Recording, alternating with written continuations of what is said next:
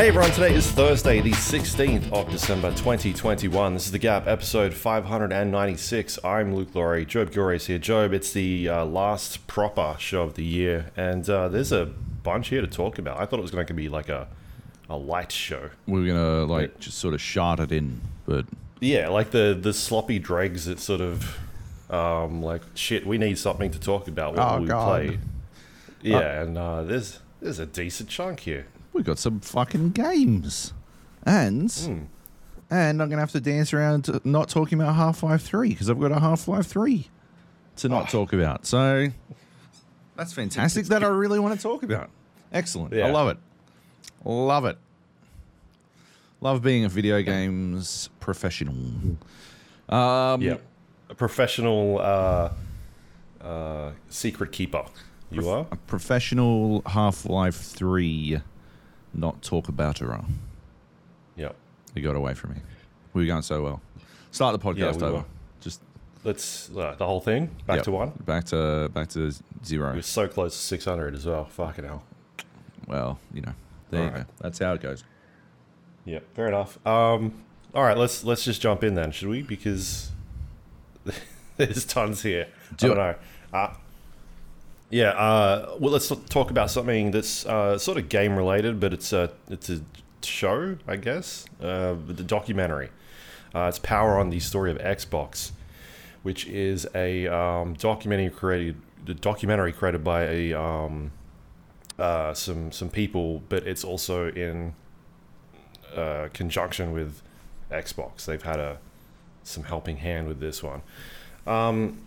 But it's basically like the rise of Xbox and how it sort of started, and it's a couple of different episodes. They all go for quite a while, about an hour in length, and they cover some sort of aspect of the company. I've only watched the first episode so far, and that one is basically how the idea of Xbox came about through through what Sony was doing with the PlayStation, and having to create a response to that, and getting together a scrappy team of individuals from the DirectX team to see if they could create something.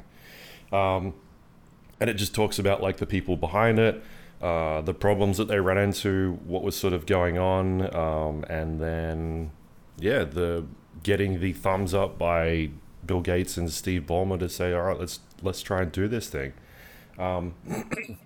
I enjoyed the first episode. I thought it was really good. Yeah. And it's sort of like I've been having lunch, and then I kind of just fired it up and sat there and watched this thing roll by.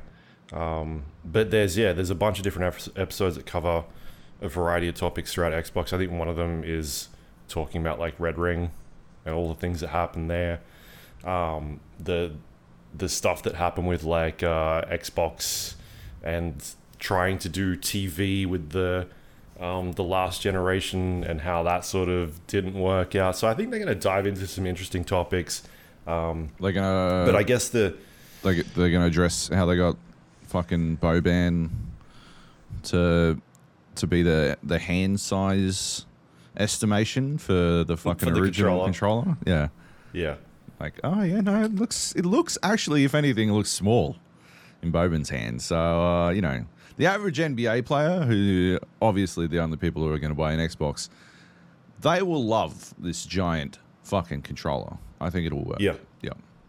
I'm assuming that's where the second one will go, is talking about like developing that, because the first one, it doesn't even get to the part where it's like the original Xbox. It is purely conceiving this idea and seeing if they can just get the go ahead to make this thing. Yeah, right. And it's talking about like, people from just literally a DirectX team that have no background in marketing or doing any of this stuff, but they're just like gamers that slap together a bunch of parts and makes like this thing happen. And then people telling them, you're crazy, you're never be able to do this, like people aren't going to buy a $700 console and that sort of stuff. So yeah, I haven't even gone to anything like you're talking about yet, but I'm assuming they get there. So the thing to just be cautious about the stuff when it is sort of in partnership with the people that they're talking about it feels like at the end of the day it is like a fluff piece. Some The Last Dance shit. Yeah, The Last Dance, the God of War documentary, stuff like that. But it's still like they're still talking about problems and how like I'm pretty sure there's stuff in there talking about like Bill Gates in not a positive light, things like that. So like how he would just fucking yell at people and tell them they're idiots, and if you opened your mouth, if you had something dumb to say, just like you shouldn't have said it at all type stuff and things like that. I think it's pretty well known that he was a fuckhead, because he was such a smart dude. He just thought everyone else was an idiot, which is probably right. At the end of the day. So, I don't know. I thought it was interesting. I keep watching it, and I'll give everyone a wrap up, I guess, next year when I get through it. But it's available on YouTube for free. Cool. You can go to the Xbox page and just watch it. It's called Power On, and there's a bunch of different recaps about Xbox, but it seems pretty cool. Yeah, cool. I'll give it a burl. I mean, yeah, like I think as long as you're aware of like the potential conflicts of interest. Yeah. Like I think you can sort of manage it. You won't fall prey to Propaganda. The propaganda, yeah. Yeah. Unless you're Luke and watching a Michael Jordan documentary, in which case you'll just fucking eat it up. You just be like, oh yeah, slurp, slurp. Love this shit, baby. Whatever you say, Right. Michael. Whatever. I'm. You can tell I'm team Scottie Pippen. I want Scottie Pippen's fucking documentary to come out. The fucking I'm burning all my bridges documentary. Where he's just like, fuck everyone, fuck MJ. The Luke Longley documentary. I The still haven't hero watched that, of the actually. team. I still haven't watched it, and I keep meaning to. I watched. I got it, but I just went to go start it and then just didn't. Right. But I keep meaning to, because apparently it's a really good watch. Yeah, cool. Yeah. So there's one. It's only a 2-parter as well. So Yeah. Yeah. Yeah, it's awesome. Easy to digest, yeah, I guess. yeah. All right. Anyway, let's keep going here. I want to quickly talk about Super People. You mentioned this last week. You played the. It's a closed beta, I guess, but not really at this stage. Yeah. You kind of you said it last week. You just could press like request access in Steam, and it instantly throws you into the pool of players. Yeah. And you could download the game and check it out. It is a battle royale game inspired or ripped off using a lot of PUBG stuff. Like, it looks like PUBG. It looks like a nicer PUBG. Very fucking Yeah, clean. yeah, that's what I was saying, right? Last week, you were like, oh, it's an asset flip, but it looks way better than PUBG does. Yeah. Oh, yeah. It's like a... There's like It's a HD detail. It's like you go into a house and you feel like, oh, this is a fucking house. Whereas in PUBG, you go to a house and you're like, there's a shitty chair sitting there and you're like, oh, okay. Yeah, it looks really nice. And it seems well put together. Like the idea of it being an asset flip where they've kind of just ripped shit off, it feels like complete, I guess, when I look at it. When I jump in and I see what there is, there's it's very much like a free-to-play feel to it with currencies and some sort of crafting system that you can, which I'll get to later on. But anyway, it seems like a very, complete game at this point.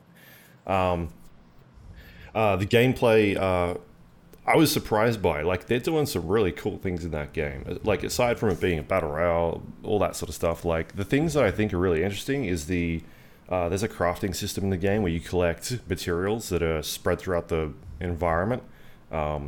Things like, I don't know, like cloth and duct tape or paper something. and... Yeah, different types of minerals, and you basically, as you're collecting items in the world, either your backpacks or vests, weapons, you're able to upgrade those items to a higher tiered level. So they start off as like they're grays, and then they can go to blues, greens. You standard loot system in a RPG, and that allows you to level some of this stuff up on the fly.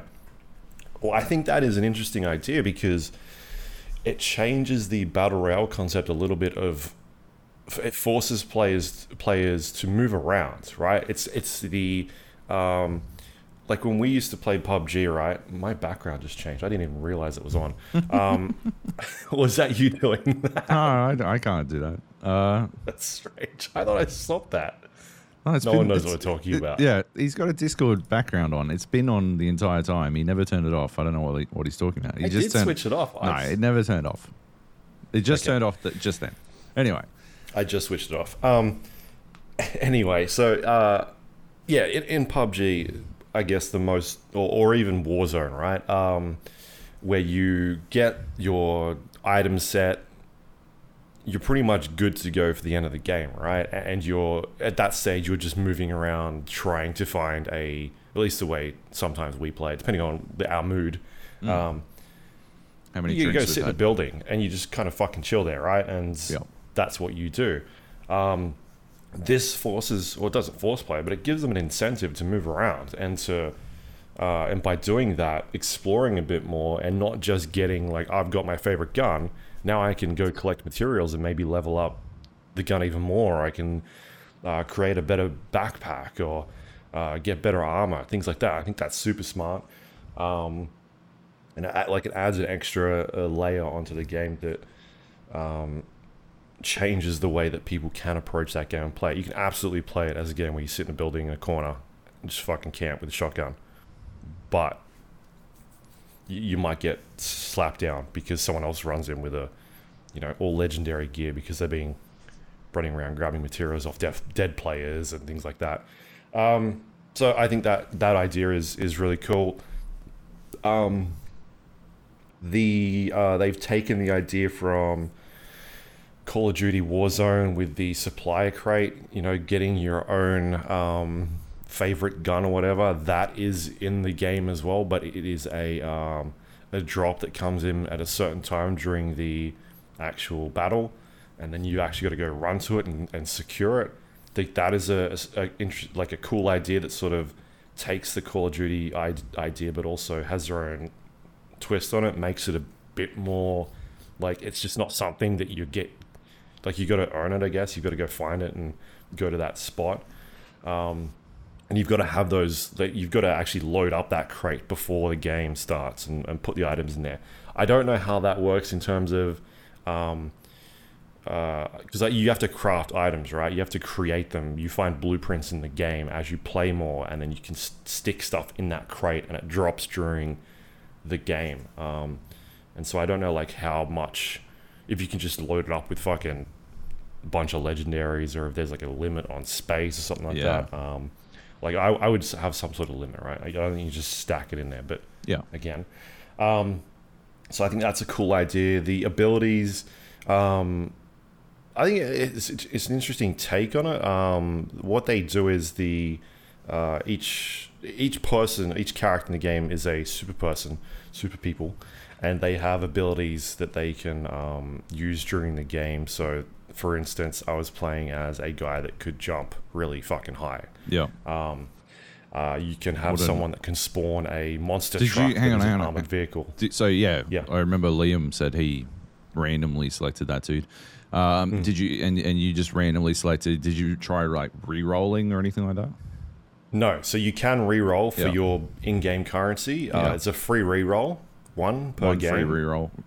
Yep. Or you can spend 500 super people bucks to choose soup bucks. Campbell's soup bucks. Soup bucks. Is that what they call them?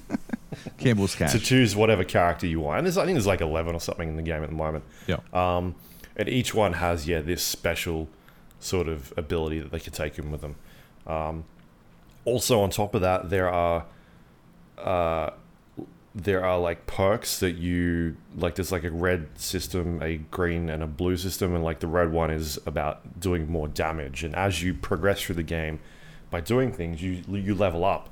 and you get better, and it's like, all right, I've leveled up in the red column, and now I do extra damage, or in the the blue side, I've got more speed, and that sort of stuff. And you find things in the world, these pills that you can get that allow you to level that stuff up quicker as well. So that's another sort of incentive for exploring this world, because you're going to end up leveling up your character quicker. Fuck, you like this game, don't you?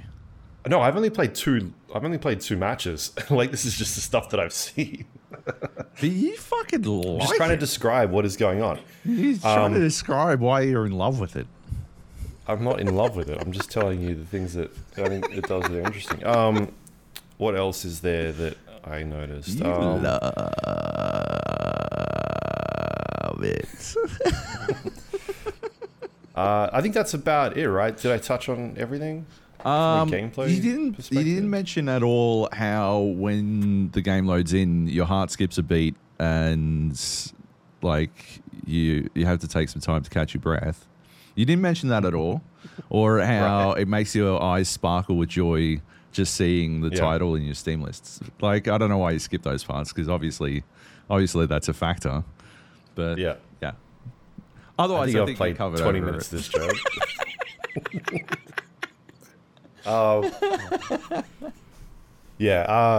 Anyway, there's I don't know if it was you that talked about this, or we were talking about it a while back, but it has first person perspective. Hey, in the game, first person perspective. It does. Yeah, it's literally on the fucking loading screen. There's TTP or TPP. FPP. It didn't last week. TPP. They must have just added it. So, you can actually. Or I can find it. Yeah, you can. It's a tick box. You tick it. They must have made it more Yeah. present, more apparent, or something. Because Yeah. I was looking last week and I could only find TPP. Yeah, it's an option of like, I want to play TPP, I want to play first person, I want to play solo, duo. Right. I I want to marry this game and run away together with it. You basically tick the boxes, press lobby, and it goes off. So you could actually untick third person, just tick first person and play it in first person. Right. Problem with that is there are a lot of PUBG pros playing, I found out, in my 2 games that I played. Yep. Yeah, I've Holy definitely fuck. seen them talking about it a lot, which I'm surprised. Because like they're talking it up on Twitter. They're like, you are sleeping on super people. This game fucking rules. I'm like, there's fucking wall hacks. How are you guys about this shit? I don't understand. You guys are fucking pros. Why would you like this? And they don't really go into it on Twitter. Like, you know, obviously Twitter's not the best place for in-depth discussions about shit, but like, I don't understand. You've got 128 characters, baby. Yeah, like just fucking crunch it out. Yeah, I don't understand why they're okay with it. I just like the wall hack character, and I think Zio and Liam were talking about it at like another really heinous character earlier this week, and or late last week. I don't fucking know. This week's just been a fucking blur. Whenever the fuck it was, but like, yeah, like it's this. There's these characters, like you get a character, you randomly roll into a character who can spawn in a monster truck, which why, or you can randomly spawn into a character who has wall hacks, and I just don't like who would be cool with that. Especially if, like, so eventually, right, like, you're going to have to pay to get the character you want, right? I assume you eventually run out of soup bucks, Campbell's cash. So, yeah, you'd have to pay. So doesn't that make it, if not indirectly pay to win? Yeah, maybe. I'm not sure. I guess we find out once this thing actually launches and what their currency system is. If they fuck it up. True. But in saying that, I think that's got some really cool ideas in there. It's just a matter of balancing that and whether or not it does a good job of it. I think what those guys are missing is that they like PUBG, and this is a game that feels very much like PUBG. maybe it's a bit more arcadey, obviously, but they're also like people are just done sort of with that game at this point. Like their community manager left recently. He's gone. Oh yeah, right. It's just been Hawkins. It's just been like that for a while. Just this decline of people's interest in it. They just seem happy with, I don't know, playing in the Asian market and not worrying about anywhere else. So everyone else is kind of like, all right, well, we're done then. See you later. And that's why Call of Duty is eating their lunch, and Apex Legends and all these other games that are coming out that are... Even though Kleb reckons the new maps like Sandhawk, which I have zero interest in. But also, I don't want to cross the picket lines. Yeah. In Call of Duty. But yeah. Yeah. Yeah, PUBG's done. Pretty much. Well, and now it's not. I mean, it's not done, but like Now it's free to play. Yeah, well, it will be next month. And Dr. Disrespect has his new game studio, Midnight Society. I'm sure they will release a battle royale game just in time for the trend to be dead. Yeah. Yeah. Anyway, yeah, we should absolutely jump in as a quads or duos and play a bit. You said you wanted to do that. Maybe you can give me some tips, I guess, because I kind of just fucking ran around. I got a couple kills. Yeah. Looked at the scoreboard and was like, it was like Critical was in there. I think Edge I saw in one of the games, and I was like, this feels like I'm playing fucking PUBG again. Jesus Christ. So, yeah, that was just, there goes my chance of doing anything good in this game. Yeah. But I had some cool fights, like, this is like you kick down doors and shit, and, using that jump ability to launch myself onto the top of a roof and having a roof fight with some guy that's in the warehouse, things like that. Thing is that I don't know the other sort of characters' abilities. I couldn't really figure out how to look at them, but I know there's like that teleporting chick, or the one that can move really fast. There's that monster truck one I've seen videos of and that sort of thing. So, yeah. The monster truck ability is legit like that fucking Family Guy bit where Meg, like where they're all mutants and Meg's power is she can grow her fingernails. Like, they're all like superheroes and this person can spawn in a monster truck. Like, Christ. You can use it as hover, and the monster truck jumps. There you go. Well, shit. I didn't know that. Yeah, that's don't awesome. Diss it until you've tried. My bad. I'm sorry. Think about it. Sorry, I spawn in the monster guy. truck. You jump in. You're in the back seat. We're jumping, and you're popping. I've got the heads in super back jump. seat. You make the monster truck jump. I jump off the monster truck with my super jump. Yeah, and I just fly to the moon. Leave the game. Fly me. You go to Fortnite. I go. Yeah. Fly all the way to Fortnite. Yep. All right. Well, that's Super People. If you want to check it out, you can go to Steam and jump into the game right now. Just click Request Access. Off you go. See you later. Have some fun. All right. Next up, we got Jurassic World Evolution 2. You've been playing this or played? I caved. What's going on? I caved and bought it. I've had a stressful week, and I was stuck on my computer, and just waiting for stuff to happen, and so sort of sitting there, and Steam was sitting there taunting me, and yeah, I was like, you know what? Fuck it, I'm gonna grab Jurassic World Evolution 2. It's time. I'm gonna just fucking grab it, and I did, and I bought the fucking beastie version, and with the expensive version, with all the extra dinosaurs. Oh, okay. And I've jumped in, and I'm doing the campaign, and I fucking hate it. I hate the campaign. I mean, it's got these two sound alike. So it's got Jeff Goldblum like narrating the main story, but in game there's no Jeff Goldblum really. it seems. It's all these two sound-alikes for fucking Bryce Dallas Howard and Chris Pratt from the Jurassic World movie. And I know that it's 100% on me being upset that Jurassic World Evolution 2 has anything to do with Jurassic World. I understand that it's unreasonable to expect as little Jurassic World in this Jurassic World game, right? That's definitely a ludicrous hope. But also, I watched Jurassic World ages and ages ago, and I hated it. Like, my least favorite of the Jurassic Park universe films. Yep. And that's... Is Jurassic World the second one? No, it goes Jurassic Park, The Lost World, Yep. Jurassic Park 3, Yep. Jurassic World. Right.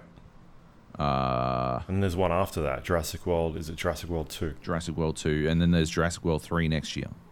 Right. Have you watched Jurassic World 2? I have not. Okay, well... Because I hated Jurassic World. You can't diss Jurassic World then. You can't say it's the worst one. Oh, yeah, that's a fair point. That is a fair point. It's the worst of the ones that I've watched. Which is a real low bar, because that series... I mean, there are worse. There are series with worse trajectories, but not many, if any. Yeah. No, Alien, Predator, Alien vs. Predator. No, you know what? Predator's sort of on the upswing, isn't it? Terminator's... No, I mean, they made some... There's been like one bad Predator film, which is that last one they made. The Predators. The Predators? I don't know. The Predator, I think it was. What do they got? There's Predator, Predator 2, Predators, The Predator. Yeah. The Predator was terrible. Was not good. And Predators wasn't great. And Predator 2 Predators wasn't as good as Predator. It was like fucking the first film. I'm talking about a trajectory. It wasn't as good as the first. You're fucking high, mate. No, I didn't. I said it was okay. It was good. Like, similar concept to the first one. Just chuck a bunch of people in a fucking jungle and off they go. That's what I want. We need to do another fucking marathon thing. Anyway, Alien. Okay, Alien as a franchise has a much clearer downward trajectory, right? Because it goes Alien, flat line to Alien 2, maybe a slight dip to Alien 2 or Aliens, depending on who you talk to. Some people, slight uptick to Aliens, but then a decline to Alien 3, a sharper decline if you don't watch the director's cut or whatever what do they call it? The assembly cut of Aliens 3, because that's even worse. And then Alien Resurrection, even worse. And then Prometheus, worse somehow again. And then Alien Covenant. And then your favorite film. My favorite film of all time. Yeah, Covenant. Straight back up the top again. Better than every other film I've ever seen. But anyway, so these two never shut the fuck up. And for some reason, the game doesn't give you your next objective until they've finished yapping. And it's infuriating because they'll be having their bants, right? Which I know, I'm sure on paper, right? It probably injected a sense of like a good sense of fucking, I don't know, like fucking personality into this game, like Jurassic World personality, right? Like, I haven't seen the second Jurassic World, but I assume they continue their won't they bickering couple vibes from the first film, and that's what's happening here. You know, they've got this. Oh, do they like each other? Do they not? Oh, they're insulting each other, but it's playful jabs. And all I really want is for the next objective to come up so I can fucking complete this shit. Because I can't fucking work it out. Which is annoying as shit, right? And it sort of I don't know, like just sort of makes it drag. But outside of that, it's actually pretty fun. Like, it's basically what it says on the box, what I thought it was going to be, like theme park with fucking dinosaurs. You're doing, like, in the campaign at least, you're doing these sciencey type things. You're not doing a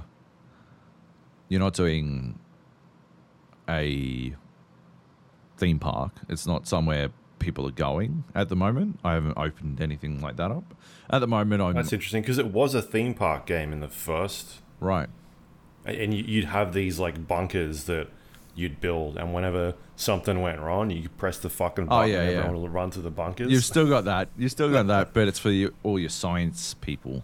Oh, maybe it was that, then. Okay. But there's no, like, you don't have to put hot dog carts every fucking 12 meters or some shit to manage happiness or whatever. You're managing the happiness of the dinosaurs, right. Which sort of changes how you approach that shit, because you sort of making sure they're happy is the most important element. And you, like, it's got this like element to it where you you take your helicopter out and you fly around the map, and then you press like R and you trank dinosaurs. And so there's actually like this element of active play to it, which is pretty cool. Like, you're chasing down these dinosaurs. It's not complicated, and I believe you can just have it sort of auto do this shit, but it's engaging, and it makes it feel a little bit more like you're the one tracking these dinosaurs and grabbing them. It's by no means, I've got to make this clear, you are not tracking these dinosaurs and tranking them. It just sort of feels like that. That's the illusion that it sort of imparts. Right? I'm sure when I play enough of the game, I'll just be like, fucking, I don't give a fuck. Just fucking auto do it, whatever. But for now, it's fun and interesting, and it sort of, keeps me focused. Because you sort of, like, while you're doing your park shit, at the same time, you send your helicopter out to go grab some more dinosaurs and stuff. And switch over to the helicopter, switch to manual fire, shoot it, drag it back to you, and like while it's being transported back, you build up like a little enclosure for it, and you got all these things. You got to like manage different dinosaurs, want different things and stuff like that. Like, you need, like, I don't know, I have like one eats fish, so I got to put like a sort of fish farm in the water for it, and some only eat tall fruits. So you need trees with tall fruits on them, or ground fruits. I think it's a Triceratops. Stegosaurus is ground shrubs or ground bushes or something. And you got to, like, there's this element of like learning that's going on as well, which is cool. And it just sort of like plays out pretty fucking cool. And it's that Zen. disasters in there. Yeah, it's got disasters, and disasters are what sort of kick off the fucking Shit breaking. Yeah, shit breaking. But I found them pretty easy to manage, to be honest. Probably too easy. I am in the campaign, and it is pretty early going. Maybe it'll pop off. What I'm trying to get to is I want to get to a point where everything in the campaign is sort of unlocked, because then I'm going to go jump in this chaos mode that they've got in it, which basically lets you play out scenarios from each of the films. Oh, yeah, like cool. Scenarios constructed based on the films, and you've got to do better than the people in the films did. Right, which isn't hard. Yeah, which Don't shouldn't let be people too get hard. eaten. Fire Dennis Nedry first of all, or pay him more. Just pay him more, right? That's his big problem. He's underpaid and underappreciated. They spared no expense. But anyway, so yeah, I want to get into that, but I want to make sure I've got a good base of how to play first, because otherwise I'll just fucking John Hammond my tits off and cock it all up. So yeah. Yep. Still, I'm enjoying it so far, Cool. except for the bants between these two main characters, and they just won't shut the fuck up. And they don't sound... There are like like they're clearly decent imitators. Decent. Because there are some words that sound like Bryce Dallas Howard and Chris Pratt. And then there are some words, some stuff they say, it's just like they didn't even attempt to do the voice at that point. And I don't really need them. I'm like, oh, immersion ruined because it doesn't sound like Chris Pratt. But at the same time, yeah. Yeah, that's cool. Like I'm a bit more interested now. Like I enjoyed that first game. It was sort of sounds similar to your experience. Like yeah, I'm having fun. Like I'm building dinosaur parks. That's what it says on the box. Yeah. But like when I compare it, I think the problem is when I compare it to games like you said, like Theme Park or even like Theme Hospital. Theme Hospital? Is that what I'm thinking of? Yeah. Yeah. They did that remake. Not remake, but the spiritual successor recently, 2 Point Hospital. Yeah. And that's the type of thing where I'm like, fuck, this is really cool what they're doing here. So I don't think it's as deep as those games, but you know, it's like I said, it's doing what the box says it's doing. You build in the dinosaur park, and seems pretty good. Fine, it's fine at it. Yeah. It's not on sale anymore. All right. Oh no, it is still on sale. It's on sale for another week. All right, maybe I will pick it up. I thought that the end of year sales would jump in at some stage. I'm surprised they haven't yet. Yeah, and I thought that might be on there, but if it's on sale for another week anyway, then yeah, I guess it's not going any cheaper. Probably not. not. I'll chuck it on my list. Probably not.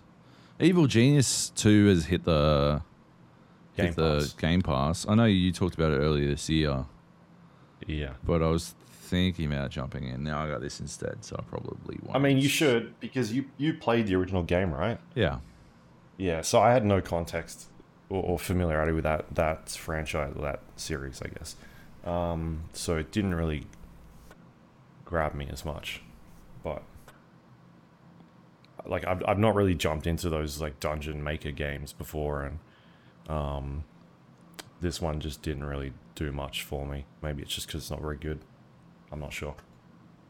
Yeah, that's a bummer. Yeah. Oh, look what else is on there. Alien Fireteam Elite. Yep. Nobody cares. Yeah. All right. Shall we move on then to what do we got next? I don't have the list up. Medal of Honor Above and Beyond. This is the VR game. Yes. You took 6 weeks to install. It took me, mate. It's big. It's like 100. It's fucking. It's like a Call of Duty install. Yeah, 2 Call of Duty installs. Clearly, the main thing Vince Zampella and Jason West took with them when they went to make Respawn was huge install sizes. Yeah, just VR, garbage text files. They're just padding it. Yeah, that's all. That's what people want, right? You pay this much money, it better take up a lot. I actually do have moments where I'm like, what the like with fucking Jurassic World 2, Evolution 2, or whatever the fuck it is. Jurassic World 2 Evolution? Jurassic World Evolution 2? I don't fucking know. Whatever it is. Jurassic World 2 Evolution Park 2. 2. Yeah. Yep. When I bought it and then installed it, and it was like 5 gigs. I'm like, hang on, hold up. I just paid $90 fucking for this. 5 gigabytes? I don't fucking think so. Better be fucking bigger than that. And then I was like, hang on, that's idiotic. No, that doesn't matter. Why would you care about how fucking large that's dumb, Job. And then I ignored that impulse, squashed it down low into my guts, and then made fun of it. And then I'm like, hang on, but I did think that with Medal of Honor. I was like, it's big, so it's probably pretty good. Anyway, it by the way, 5 gigabytes was the download for Jurassic World Evolution 2 Park 2. I just looked, and it's now 7 gigabytes, so it does expand. It was all just compression. Huge. Anyway, Medal of Honor. Focus up. Started playing. It's pretty cool so far. It feels a little... there's a lot of loading screens, I guess, it feels weird for a VR game because it feels like you would probably want to avoid too many loading screens because it sort of cocks up the immersion, right? It's just you've got that presence. You're in the machine, and you're in your Lawnmower Man world, and then loading screen. It's just like a text, a poster saying what level you're loading into, and then you load into it, and everything's good. And then, a very short time later, loading screen again. I wound up doing like the intro like 6 times accidentally.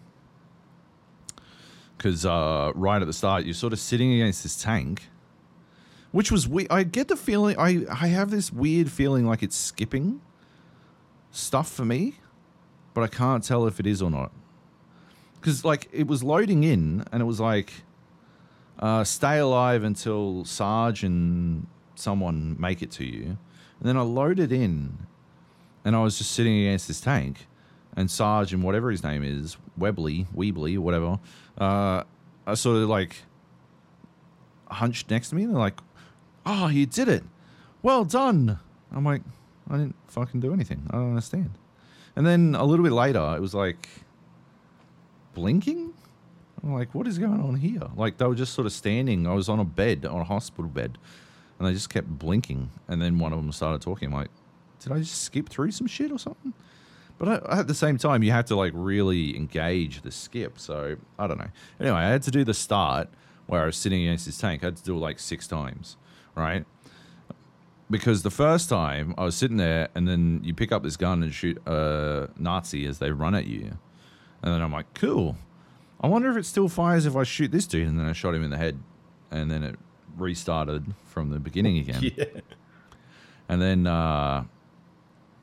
then the next time, I was like, okay, fair enough. I wonder if I can shoot this guy. And then I shot the other guy, and I'd start over again. I'm like, okay, I'm not doing that anymore. That's dumb. Stop it, Job.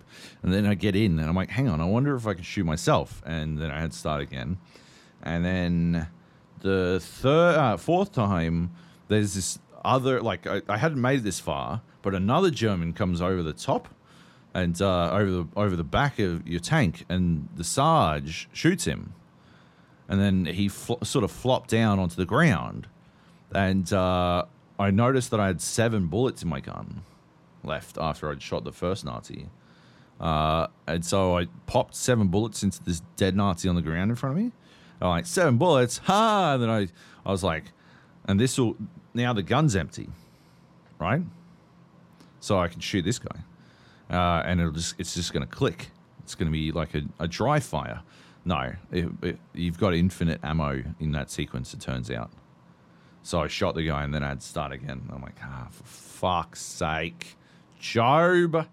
And then the 6th time I had to do it, I didn't do any of this. Once I shot that one Nazi, I stopped pulling the trigger or anything, and I just waited.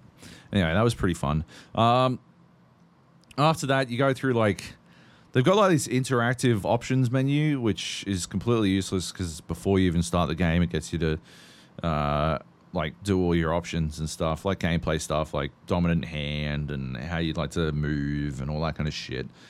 You set it up all before you start the game, but also when you're in the hospital, the doctor will be like, "I'm just going to ask you some questions. Now, which hand is your dominant hand?" And you're like, right. All right, cool. And for some reason, they really insist, they're like leaning heavily on the fact that you don't talk. They like keep mentioning it. It's like, you seem to have lost your voice. But that's okay. I'm sure it will come back by the end of the mission. And you're like, hang on. Your theory is I can't communicate and you're going to fucking send me out into battle? Yeah. Here's this whiteboard and marker. Just It's like strapped around your neck. Yeah, just write it down when fucking, what is it, like Flash Thunder? You're like scrolling thunder and like poking it through some bushes so that you can do your call and response. Yeah, so that was pretty dumb. But then you go through basic training. I had a lot of trouble throwing grenades. There's something weird about it. Like, it seems to be like you've got on your Vive controller. You don't have a Vive controller, but on your Vive controller, you've got like 1, 2, 3, 4, 5, 6 buttons, right? But the Vive generally, I don't think I've ever seen. Yeah, actually, it's technically only 5 buttons. The grip button can be used to pick stuff up, and that's how I usually pick stuff up in games. If it's like, that's my preferred style of picking up option, like, because it feels, I don't know why, but it feels to me more like picking stuff up. But you can also pick stuff up by, like, once it's highlighted, and you don't have to bend down too close. You can just sort of, as long as it's highlighted, you can pick it up. You can pick stuff up with the trigger as well, provided you don't have a fucking gun in your hands. And it seems like if you use the grip button to pick up grenades, you'll throw the ball like you're an Australian politician pretending they know how to play fucking cricket, right? Like, it's just this fucking wet noodle, fucking limp-wristed flop that like literally lands at your feet, right? And there's a grenade sequence in the training session where I, like, literally nearly died because he wouldn't throw the fucking grenade like further than directly in front of him. I had to run away at one point because I was like wound up with this big action throw, and then I fucking dropped it at my feet, and it didn't actually make it over the fucking railing, so it was just sitting there next to all the other grenades, and I had to fucking piss bolts away. I'm like, what the fuck? But if I pick it up with the trigger, he throws it pretty good. It's hard to be accurate with. Like, the shooting shit, that's pretty accurate. That's good. I like that. I think there's a little bit of aim assist even, because I've hit some stuff where I'm like, I think I fucking did, but all right, whatever. I'll take it. Yeah. But the grenades, there's no assists on that shit. It's just like fucking, yeah, well, you've got 2 options. If you pick it up with the grip button, you roll it at your own feet and, I don't know, try to fucking shelve it, basically, to stop the shrapnel from killing everyone nearby. Or if you pick it up with the trigger, you just fucking sky it, and you're like, all right, cool, see you later. Fuck you, moon. And then it goes wherever the fuck it wants. You're like, something exploded. I don't know where or what or when. And you just move on. But anyway, then you go into the mission. The first mission it's pretty cool. Like, there's good storytelling. Like, I haven't got I know in the trailer it sort of showed off some spy shit. I didn't see any of that yet. But the shooting is fun, and yeah, the grenade's bad, but like, I don't know, it's pretty well done. I think fucking Kevin from Brooklyn Nine-Nine does a voice in it. I haven't recognized any other voices yet. I'll have to get my wife to listen. Her superpower is literally picking. She'll be like, someone will be half a syllable into their first word. She's got 2 superpowers. Half a syllable into their first word, and she'll be like, oh yeah, that's blah-de-blah. He was in this episode of Law and Order SVU for 2 scenes. He was a mechanic who they question, and I'm like, what the fuck are you talking about? And she, what? That's his voice. And I'm like, how the fuck do you know that? Who the fuck would know that? He doesn't even know that. That guy goes on his own IMDb page to find out who the fuck he is. Nobody knows this shit. That's crazy. And her other superpower is being able to tell when someone's wearing the same clothes. And then she's like, nah. We'll be like watching a reality show, like Great British Bake Off or some shit. And she'll be like, nah, they reckon, they just said this is the next day, but it's not. They're wearing the exact same clothes and she's got the same hair. I'm like, who the fuck notices that? Nobody alive notices that. That's crazy. And then she'd be like, yeah, and he was in SVU for 1.5 scenes. He was a corpse on the ground. He didn't say any words, but I can still tell you that's his voice. And I'm like, banana shit. Anyway, Medal of Honor. It's good fun, man. Like, at a greatly reduced price. I mean, I don't know how long it is, right? Yeah. But I've like everything I've read says it's not that long, and I don't need it to be long, right? It's crazy if it's not, a reasonable length considering how large it is.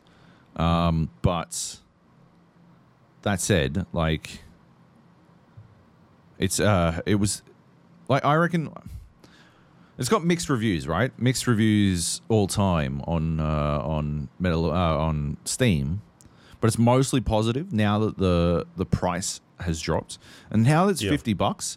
I feel like $50 is a reasonable price for this. It says here 11 hours that I'm finding. Well, that's not bad. That's pretty good. What's that? HowLongToBeat.com? Yeah. Yeah, right. Yeah. That's pretty good. Yeah. And I know, like, graphically it looks fantastic, and it runs really smooth, so there's no, like, none of the I think you're going to hurl type shit going on. Like, I think they've, like, technically done a really good job with it, but there's also a chance that they've spent the last year, because it came out, like, literally a year ago. They've spent the last year, like, improving it. Right, so there's a chance that they've simply spent the last year fixing it, and now it's playing better than it once was. But yeah, like, for my experience, playing it a year later, that's it. That's what you do now. You play every game a year after it comes out. Yeah, that's the smooth move, baby. It was half the price. All the technical glitches are gone. That's it. Unless it's a multiplayer game and they kill it. This does have a multiplayer aspect to it, and looking at the Steam discussions, it looks like it's dead for that. But oh well, I don't play multiplayer VR games anyway, so yeah. All right. Well, that is Medal of Honor Above and Beyond. It's a VR game on. You can grab it on Steam. It's not on sale at the moment, but hopefully soon. All right. Let's keep going here. Next up, we've got Fight in Tight Spaces. This is a game that you talked about last week that is now in 1.0. I've talked about it in the past, and I finally got a chance to get some hands-on with it, and boy, have I had some hands-on with it. I've played about 16 hours in like 2 days. Yeah, man, it's hooked me. Something bad. It's very... It's not super different to the last time I played, but it feels different because it's a card-based like tactics game, and I feel like when I played it, the preview build a while back, it was more like a roguelike game where there are a series of missions that you go on, and I felt like that if you died, you basically had to start again, whereas now it's more like a puzzle game of like at least in the difficulty that I'm playing in, if you lose that mission, you just restart the level again and you keep trying to beat it until you can, which I think is I think it's a more like it's a cool idea to have it both ways, like have a bunch of different difficulty options in the game and allow people, if they want to play it this like hardcore Iron Man mode, to be able to jump in and play it sort of that way. But if you just kind of want your default experience of, repeating it as many times as you want and seeing, like, playing different strategies and that sort of stuff is a cool way of going about it. I think it works really well here. as a game where you kind of just see how far you can get with the cards that you've put together and built. And if you get stuck at a point, you're like, man, I've tried this one like 6 or 7 times. I can't really figure out how to beat it. Then you can restart or abandon your run, and then level up and unlock a bunch of new cards, and off you go. You start it again, as opposed to playing like a Monster Train and getting 4 levels in and constantly failing one fight. Like you maybe fucked up and you didn't draw the right cards, or you put things in the wrong level, and so all of a sudden, like, it's completely like that one mistake that you made just ruined hour and a half of you playing type thing. Whereas this, it takes that time that you spent, and you can keep trying and going. So I had like runs where I'd play like 3.5, 4 hours, and just get, and I think that's really cool. So I love that. Last week, when I talked about it, I hadn't finished my first run, right? Yeah. Like, I still hadn't finished an entire fucking run all the way through, because it just keeps going, right? Like you can't just keep going and going and going, and it's very thoughtful. It's not like that's the cool thing about card games generally, is there isn't a lot of time pressure, and so you can spend a lot of time thinking through your best tactical options and working out sequencing and shit like that. Like I was saying last week, that's sort of, it's not a Mode 7 developed game, but it is a learning that you take from Mode 7's Frozen Cybermass, how important sequencing and sort of working through every single option is. Yeah. But yeah, anyway, keep going. And so I think that's a really smart way of going about it as well, especially because the enemies that it throws at you and the different game mechanics that are in the game, keep like trying to keep track of all that stuff. Sometimes like I'll just forget that this person that I'm standing next to will auto attack me, or they'll turn and face me and they've got a shotgun blast or something like that, and I'm like, okay, I completely forgot about that. Like, that's my bad. I fucked up, but I'm not being punished to the point where I'm losing the entire game. Like, I can just sort of restart that level and try it again. So I'm really digging that that sort of difficulty that's got in there. It's still like, this game still feels challenging, but I can play it as a puzzle game and being like, oh, cool, I've now solved this. I've figured out how to beat it, and I can go to the next one. So that's really cool. Anyway, I feel like, just to explain it again, it is a card-based tactics game where you're in a small environment, a grid-based environment. You play as a character that needs to play a bunch of cards, and each card has a cost associated with it. And as you use them, you can either move around the board, punch an opponent, kick them, tackle them to the ground. There's a bunch of different cards that you can actually play, and each time you kind of do this, you build up combo meters, which allows you to play even different cards, or cause even more damage on your opponents.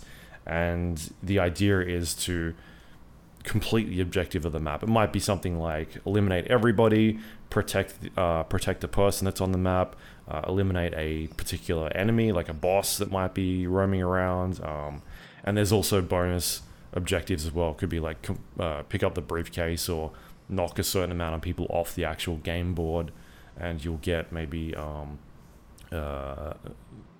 more health given to you, or a extra money, or a bonus card, or something like that. And so there's different sort of incentives during the game to play it in a specific way, or to try and accomplish some sort of side objective that gives you something to further your abilities in the game. And each level is comprised of a different sort of layout, and you comprised. As you progress through, there's ways to level up your cards or heal your character. You get a bunch of different abilities as well as you progress. Like, I had one that gave me extra momentum in the game, which is your resource to play cards. And so rather than having 3, I now had 5. Or I had a card at one stage that every time I used it, it would heal me for like 15 health. and so that allowed me to like really get quite deep on that first run. Yeah. But then like the second time I played it, I never saw that again. But instead, I had the one that gave me more momentum in the game, and like now I could move around a lot more or use more cards and that sort of thing. So yeah, I'm really digging this game a lot. It's really good. Like it's so addictive, and it's just solid. Like I've not had like I'm trying to think about things that I don't like in the game, and it's hard. Like Yeah. I struggle to think of like, oh, I'm not sure about that. Like that can be a bit iffy. Like the sort of thing that comes to mind is the thing that I talked about just before of like sometimes I forget what this thing is doing or the rule sets that are in place. Like if a card says I drop kick this person and then I land on the actual spot of where they were standing, but they get pushed back. Like sometimes that stuff can be a bit hard to gauge, like where I'm actually going to land or where I will end up being on the actual board. Yep. That's maybe the only thing that I'm like, sometimes I struggle to figure out that part. But for the most part, like it does a good job of telling you where enemies are going to land their hits. And that stuff is really easy to gauge, but otherwise it's a great game. Really good, addictive, fun. Something that's a bit different to card-based games that we've played before. So yeah, I'm having a blast with it. Yeah, I find that it's not really scratching the Slay the Spire or Monster Train itch like I want it to. Yeah. Is it a progression system? Yeah, it well, because it's not like that, right? At the end of the day, like that's what it was pitched. Like that was the elevator pitch that I initially read, and that's what I sort of played in the initial demo. And like you said, it's not quite that. It's evolved into something different. When you fail, when you fuck up, you wind up in a situation where you can just sort of undo it and go back. And I think that as a result, it's allowed the game to branch off in a different direction. So it sort of feels more like a rogue light than a rogue like, or vice versa, whichever one isn't Slay the Spire. Right, so it's still got all the elements, but you're able to sort of almost save scum your way through this shit. And so it plays very different because you can take risks and you think about things in different ways. And it also feels a little easier to put down to me. I don't know. There's a momentum that I feel I get into with Slay the Spire, right? Where I'll fuck up my first two runs.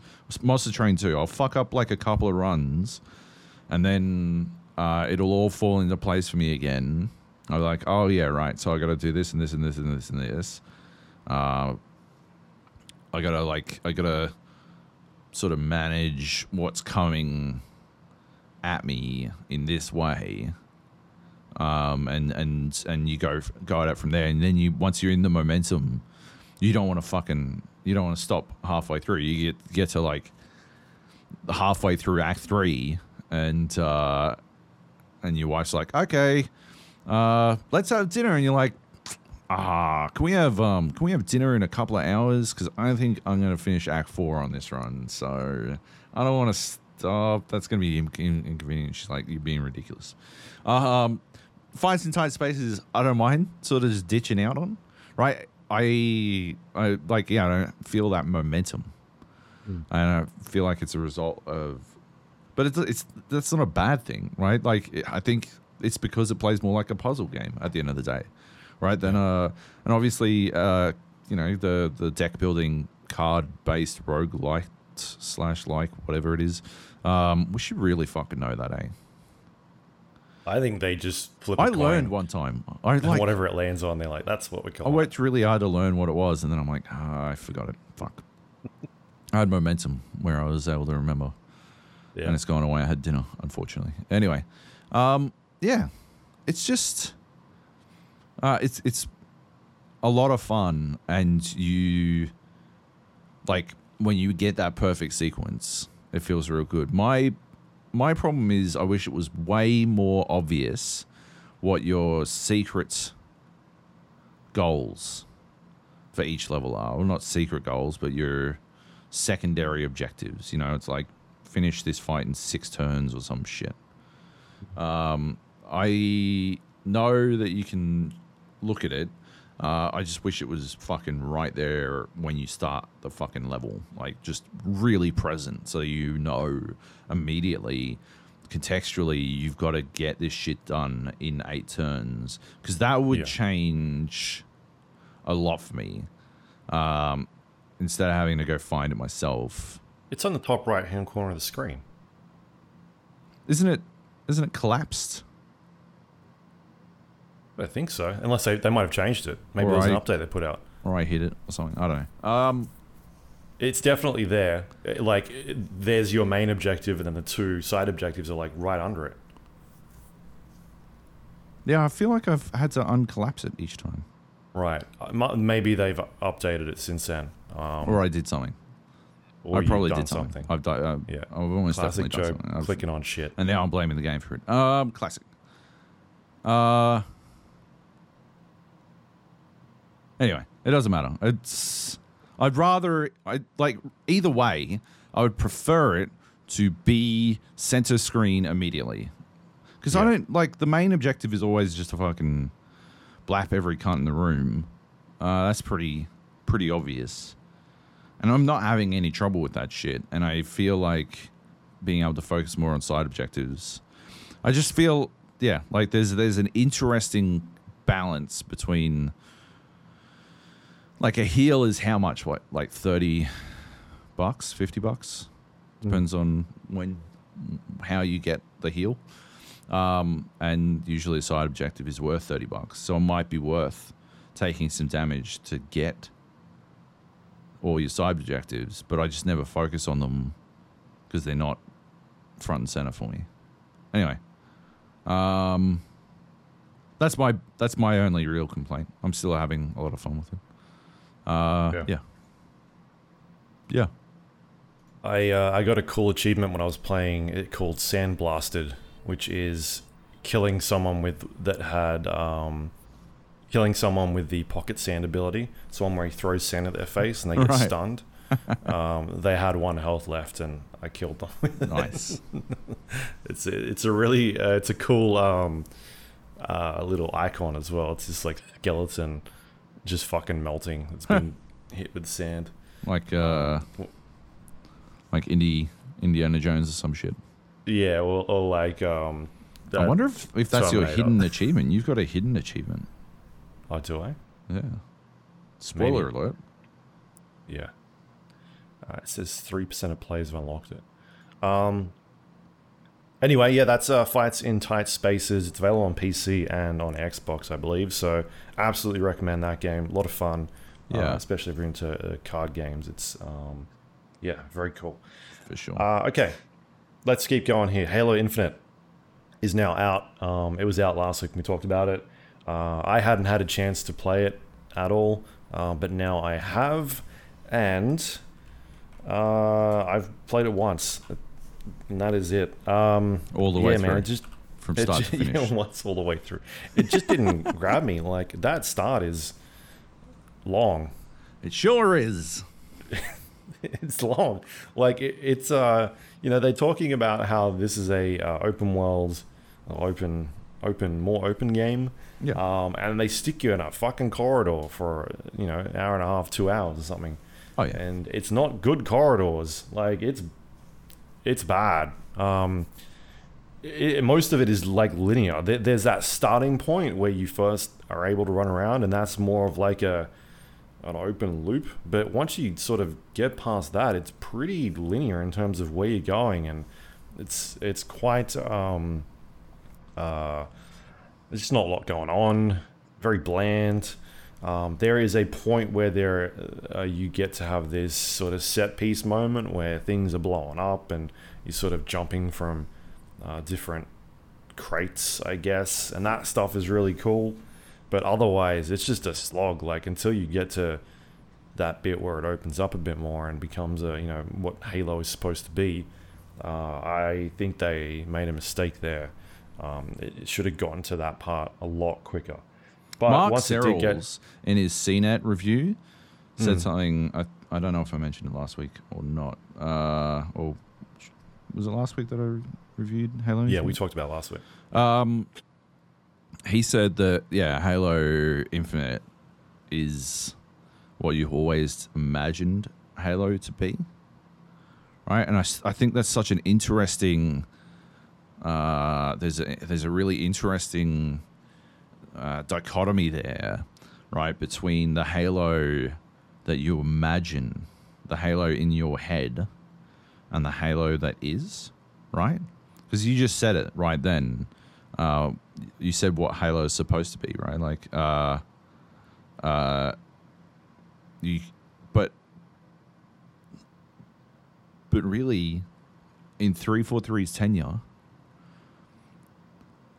shitty tiny corridors with doors that won't lock until everything in the room is dead. That's what Halo is supposed to be for the entirety of 343's tenure. That is the game that they have turned Halo into. And the game that Halo Infinite becomes when it goes open world, that is what you imagine it's supposed to be, but it's not what Halo what is or was for a long time, right? That's I think what makes the open world so cool. That they actually managed to nail what they should have been doing the entire fucking time. Right. Yeah, but I think it. Oh, it takes way too long to get to it. It's a smart idea to be like, hey, remember Halo, this is what it used to be like, and then be like, bam! But like, it shouldn't take that long to get to that point, because I was fucking bored out of my mind. I don't think that's what they're trying to do. You think it was just bad design? I think they fluked it, right? Yeah. I don't think they were trying to show you what was and what now is, because they don't, in my opinion, they don't even fucking nail that transition. I can't remember if I talked about it last week or not, but the way that the elevator raises up and you go into the open world, like, that is a scene, right, that a decent, like, that should have been the moment, right? Yeah. And they flub it, in my opinion. There's a loading screen when there absolutely shouldn't be, because it's installed on my fastest fucking hard drive. And there's also like it's not a pan up, right? It's such a missed opportunity. And I think they just sort of did it accidentally. They were like, yeah, that'll be cool. But it wasn't like a constructed thing. They weren't going for that. They were just like, yeah, it'd be cool if they sort of accidentally fucking flop their way into it. And also, if that was a deliberate thing, then they wouldn't railroad you into more of what you hate for the last third of the entire fucking game. So, yeah. It takes way too long. That opening is way too long. Yeah. Absolutely. But people like that shit. People actually like that version of Halo. So that's the other tricky part. There are people who, like, there are fans of 343's version of the Halo games. Inexplicably. Yeah. Yeah. Right, yeah. So I got to the part where it opens up, and then I went and liberated some Ubisoft bases in the game, and then that opened up some more missions and things like that. And I did that again because there was like 3 of them I had to go do. Yeah, like I don't know. It just hasn't clicked with me. It just kind of like, it's fun, but it's also not. I don't think it's doing anything that's blowing my mind. Like, I don't think it's a game that has sort of pushed shooters forward or the medium forward. Like, it's a competent shooter. Yeah, and like, that's it. I think, I mean, I broadly agree, right? Like, you can read my review on the gapodcast.com. Yeah, I don't think it's doing anything particularly new, but it's doing things well, I think. Yeah. I think the grapple hook's awesome. It's probably the most refined thing in the game. They did a really good job with it. When you're fighting grunts and stuff, like they weren't trying to make something new in Revolution. This is the Force Awakens. This isn't some fucking new shit. This is the old shit. But I even think there's old stuff that's not as like. When I get presented an open world, and it's one of my complaints I have with like Far Cry, I want it to feel like a place that has been lived in, and I want exploration and like what happens if I don't go to these missions. Like you talked about it last week of being like, here's the mission markers, and fucking turned around and gone the other way, right? Like what happens if I do that? Will I find something that's cool? I feel like I haven't found anything that's cool. Like it seems pretty, everything is on the map. It's there. No. It's not. There's stuff hidden around. Oh, absolutely. I mean, just like from a real, like, top level, there's skulls. Like you can go find it. You can go grab a skull immediately if you want. Yeah, I don't want a skull. As soon as you get out of the open world, what skulls do. They're like modifiers. Yeah. For your campaign, so you can turn on skulls and everything's different. You don't have a HUD or. Yeah, no, not that sort. I'm talking about like finding weird shit in the world and stuff happening, and you can find like cool sort of fights and stuff. But no, generally, like you're right. But like I said, it's half baked. It's not a finished game under any circumstances. This should have come out in December of 2022. Mm-hmm. Absolutely. And maybe they could have finished all this shit. There's a lot of, like I said last week, there is a lot of magic trick shit going on here. There's a lot of fucking look at this hand while this hand does shit. Like the amount of times I rolled up on some stuff and thought, hey, this is a cool little area. And then I unlock a fob and suddenly it would be populated. I'm like, oh, this is a cool little area. Why is it empty? And then it would be populated. I'm like, well, that's fucking weird, right? Because I was just there, but it wasn't populated until I unlocked the fob. And that's just not how it should work, right? Like, that's just not how that should work. But at the same time, it's not flat how it works across the board, because you can go to those like points of interest, the yellow base type objectives, and they exist even if you haven't gone to the area's fob, and you can do something about them whenever the fuck you want. And I think, to me, it's just indicative of the fact that the game, isn't done. Real. Isn't finished. But if you're not enjoying it, it doesn't get better. Like the thing is, I think it's good. It just like people have talked about this. People have talked about this game like it's one of the best things of this year. Yeah. And maybe that is true, but I don't compare games like the best thing of this year. Like I want some meat on my games. And when I look at a game, like when I look at our colleagues who have reviewed, and obviously it could be different reviewers, but you look at like Deathloop, which is an 86 on Metacritic, and then you look at a game like Halo Infinite, which is an 86 on Metacritic, and again, could be different reviewers, but those two games are not comparable for me. One is doing things that is very different, that I think things we haven't seen before. Yeah, that does excellent things with game design. Yeah. And the other one is a competent shooter. Yeah.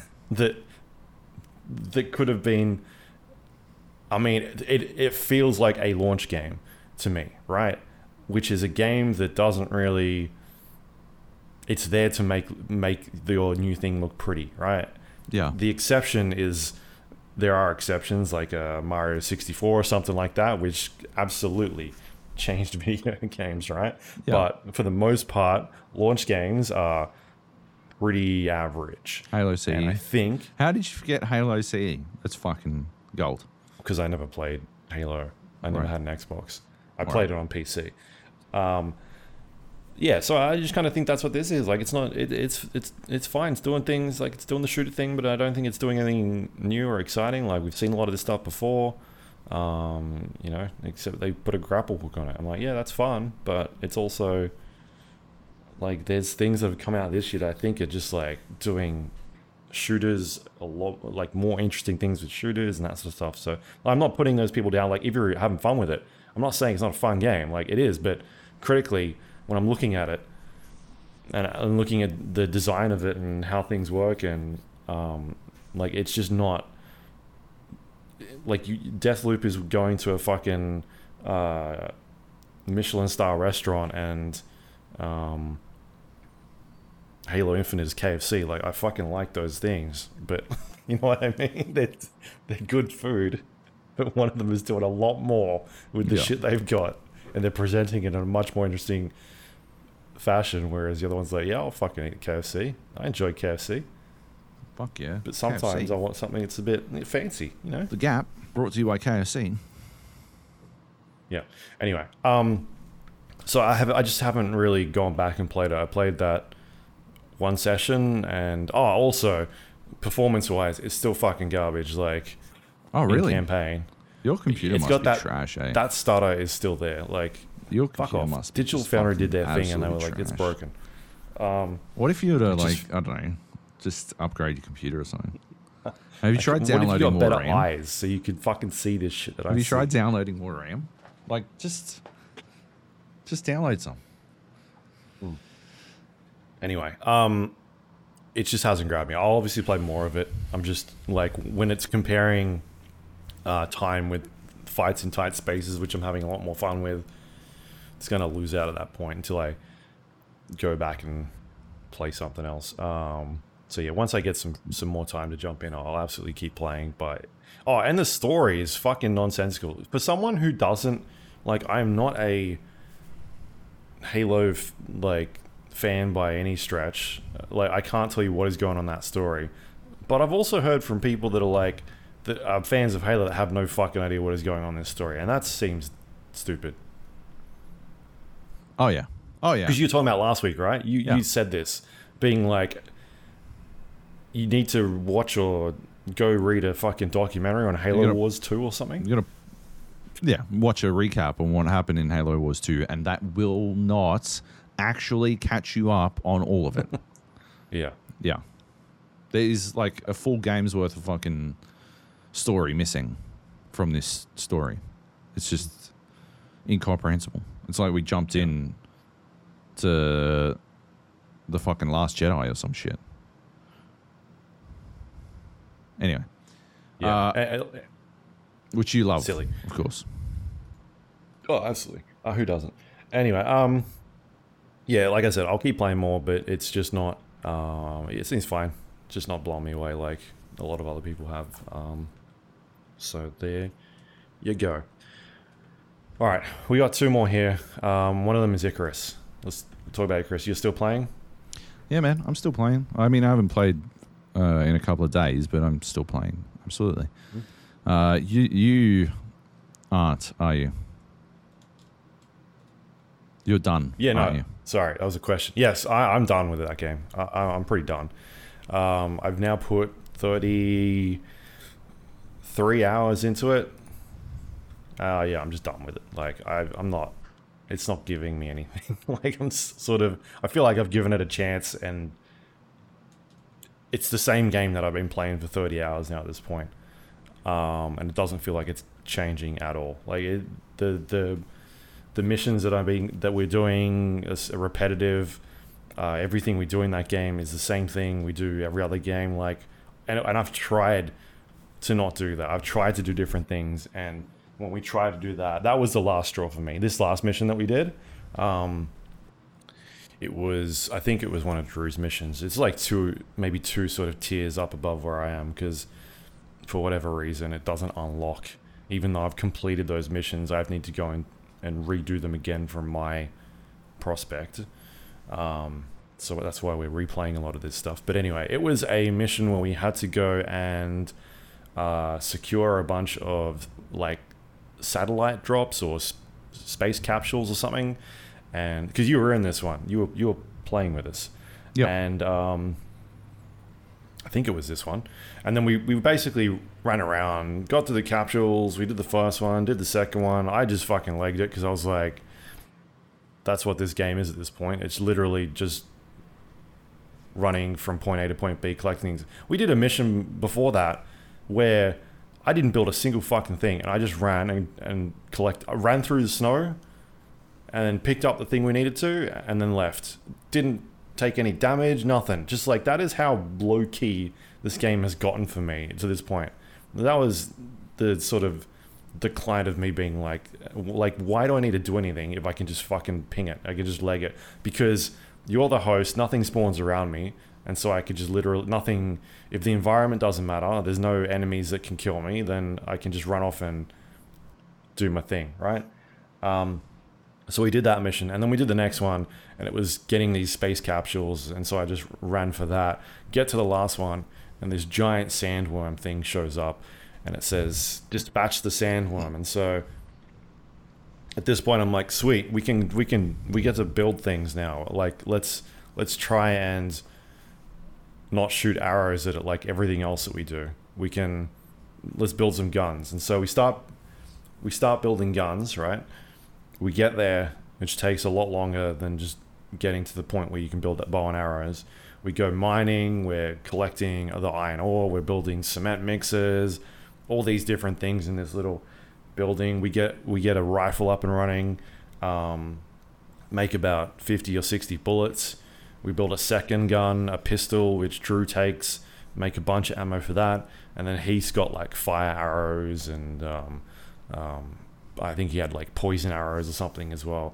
This is like an hour and a half, 2 hours in. At this stage, you had to go do, I think, dinner. And we run back to the sandworm and we start the fight. Fucking shoot it in the face, get a crit. It's like 1,200 damage or 1,300 damage. He's shooting it with arrows. Drew's shooting it with his pistol.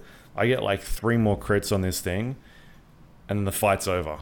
This fight lasts like 45 seconds to a minute, and it's the fight's done, and the sandworm disappears, and then we run through a cave and grab the next space capsule.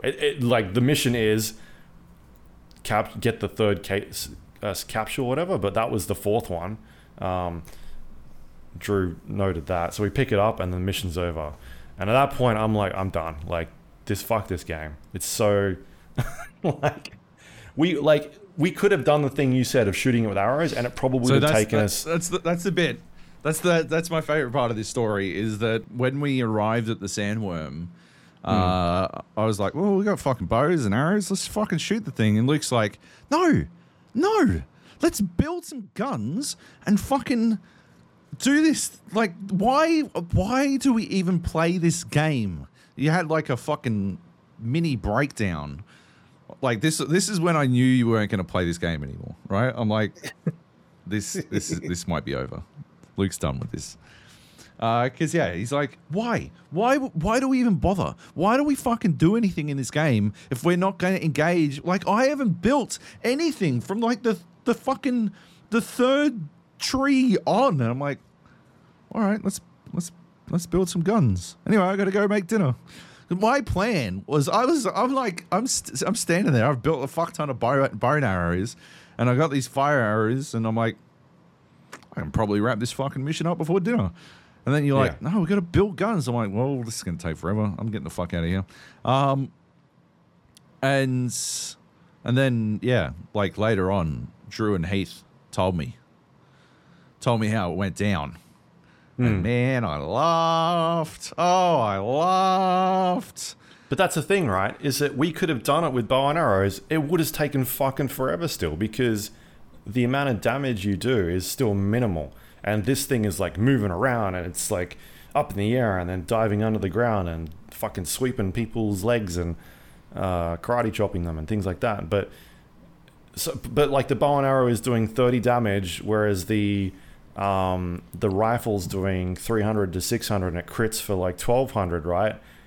We could either shoot 90 arrows into this thing, because a bunch of them are probably going to miss, because the amount of time it takes for it to travel, and then also this thing is moving around a lot, right? We can sit there and do that, and probably spend, what we did when we first played the alpha, where we killed that mammoth, and it would take us fucking 15 minutes to kill this thing.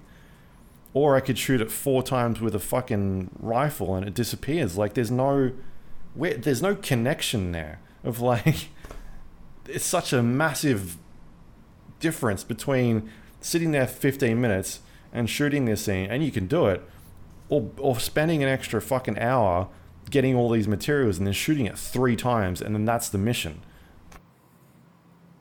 The problem the game has, right? I've seen a lot of people say it's too difficult, right? And it comes back to the classic dilemma that of games literacy, right? Because a lot of gamers don't seem to understand the difference between difficulty and complexity.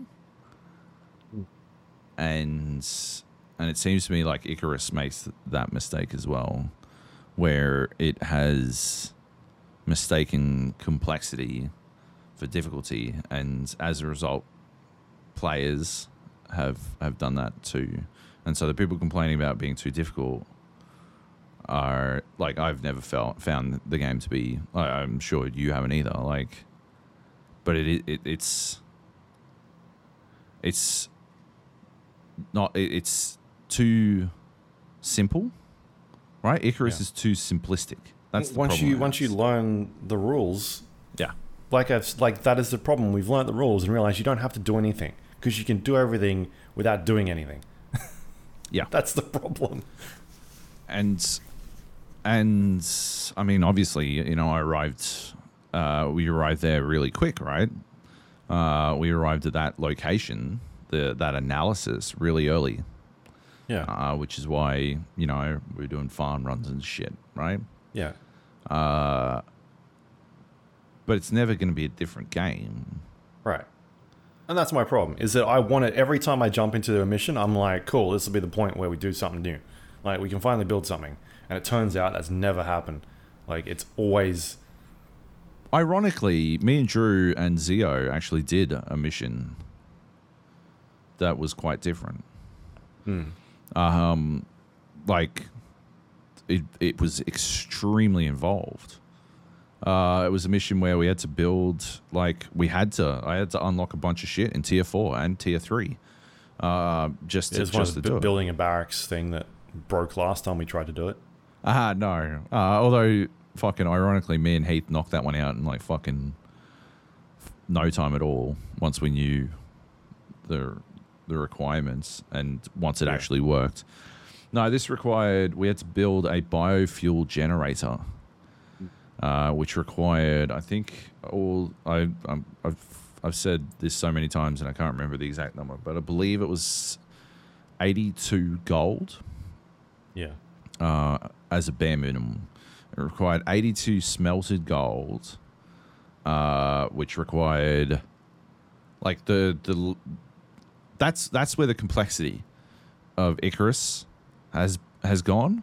That's the mistake of the game, is that the complexity is in the building aspects, right? And not in any of the play aspects, right? There's nothing really to worry about in the world. The complexity is in managing, it's satisfactory style complexity, right? And there's another layer to the mistake that Icarus makes there, but I'll get into it in a second. But there's complexity in Icarus, in that you need to sort of step through all of the shit that you need to do, right? So you need all this refined gold. You need 60 refined gold to make 60 circuit boards. And the circuit boards are used to make the fabricator. The fabricator is used to make the biofuel generator. The biofuel generator is used to power the thing, but you need fuel for the biofuel generator, which means you need tanks, and you need a biofuel composter to create the stuff. Plus, you need a a concrete furnace to smelt the refined gold. You need concrete for the concrete furnace, which means you need a concrete mixer. And there is, right, a satisfying degree of complexity. Satisfactory. A satisfactory degree of complexity in that system. But then once you put all that together, right, you build your biofuel generator, you connect it to this laser, it opens a hole into the ice, you're able to go to the next location. 3 fucking woolly mammoths charge at you, right? And I guess the instinct would be to fight the 3 woolly mammoths, which is just not a good idea.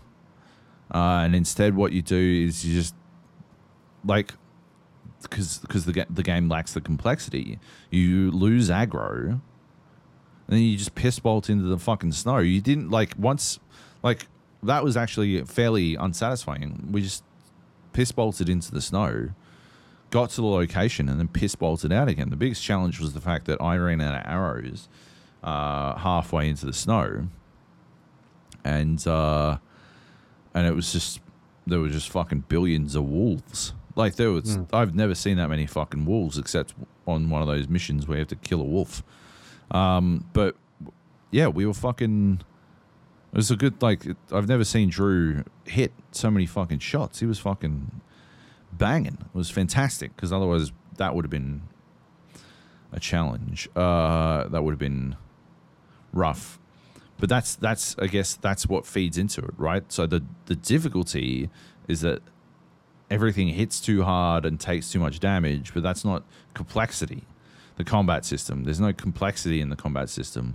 Things just hit too hard and take too much damage when you get to higher levels. And so you wind up in these boss fights with these pitch black wolves that turn into fucking porcupines by the time you finish the fucking fight with them, because you've emptied literally hundreds of arrows into them, because all they've done to increase the difficulty was ramp up the fucking health pool, right?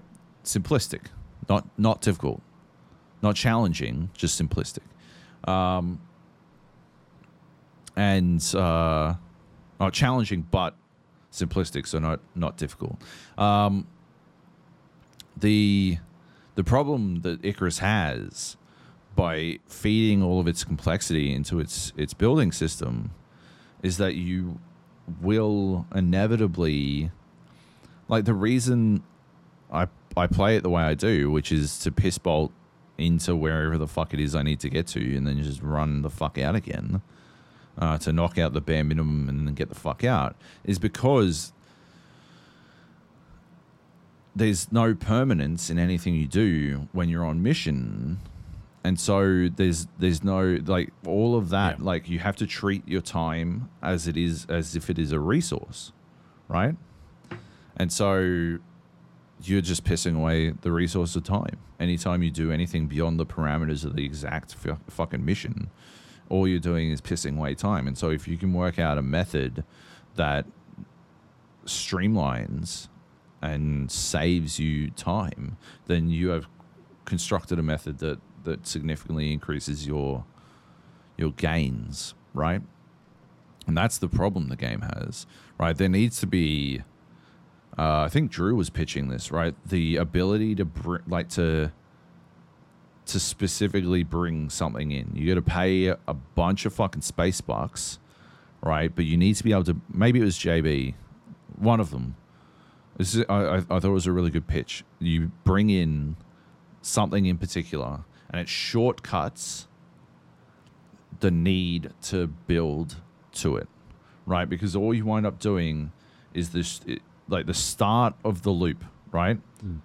The start of the construction loop involves building a base. That's it. Every single fucking time it involves building a base. And you got to work out how big that base is. Usually, I don't know, 3x4. Yeah, usually not big. Yeah, 3x4 should be enough. And so, yeah, you cut down enough wood. You cut down, you harvest enough fiber to build your 12 floors, your ramps, your et cetera, et cetera, et cetera. You get all that done, and then you build it. And that's that loop. Once you've got it done, you get to a point where, like, by feel, you know, like, I don't know the exact numbers of wood I need for all of these things, but by feel, I will stop chopping trees, and I'll be like, yeah, I think I've done enough. And then I'll go into my crafting menu, and I'll build all the pieces I need. And yeah, like, just by feel, I've now done this enough times that I can just fucking gut feel build exactly as many pieces I need for a house. And that's, I mean, there's a satisfying element to having got to that level of familiarity, but at the same time, it's not, I haven't learned anything in particular. It's not like it's just, I've done this enough that I can now time out how long I hold down mouse 1. That's not a good start to a loop, right? And then you build your crafting bench, you build your skinning bench, maybe you build a textiles bench if you need the clothes. Otherwise, you spend it on other things, and most of the learning is on just determining what is and is not useful. For example, the potbelly stove is not useful. You don't get anything worth anything out of it unless you've got a ready source of fish. And then, yeah, you sort of go from there, and that's the game, right? But if you could bring something in, like you bring a fabricator in from the get-go, a space fabricator, it would change dramatically, right? And it would be more in line with the... I don't know if this is the game that they want Icarus to be. I get the feeling that Icarus has gone in a direction they did not want it to. Because I can't imagine... The way I now play Icarus is the way I play Elite Dangerous, which is money per minute, right? I did a big video on it earlier this year about the economy aspect of Elite Dangerous and how it is a game, it's an idle game that you're actively playing, where everything you do is about acquiring as many space bucks as possible per minute, and the measure of your success is based off that. And now Icarus is exactly the same thing, and I cannot imagine that is what they intended, because there isn't enough meta goods in the space station for you to actually spend your space currency on. So it's not like you're building up to an Anaconda or something like you are in Elite Dangerous. You just sort of fucking... Like, I've bought everything I could want. I've got all the space armor. I can do... So I put up a video earlier this week on how to do an exotics farm. And you can do it two ways. One way takes about 27.5 minutes. The other way takes... I got it down to 21 flat. If you buy the space armor, the space station armor, you don't even need to build fur clothes. You do need fur clothes if you're going south, the short run, because you will get frostbite every single time. But if you've got space armor, you negate all cold, and so you're fine. You don't have to worry about it. You can run straight in, and that's a pretty big deal. That's pretty huge, right?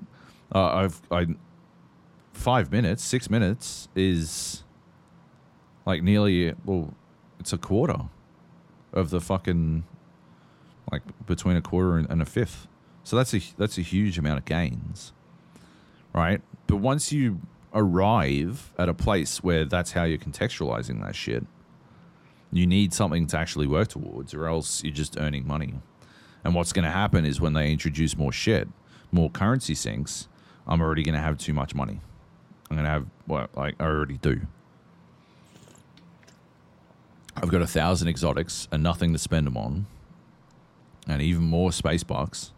And so whatever they introduce, I'm going to be able to buy it.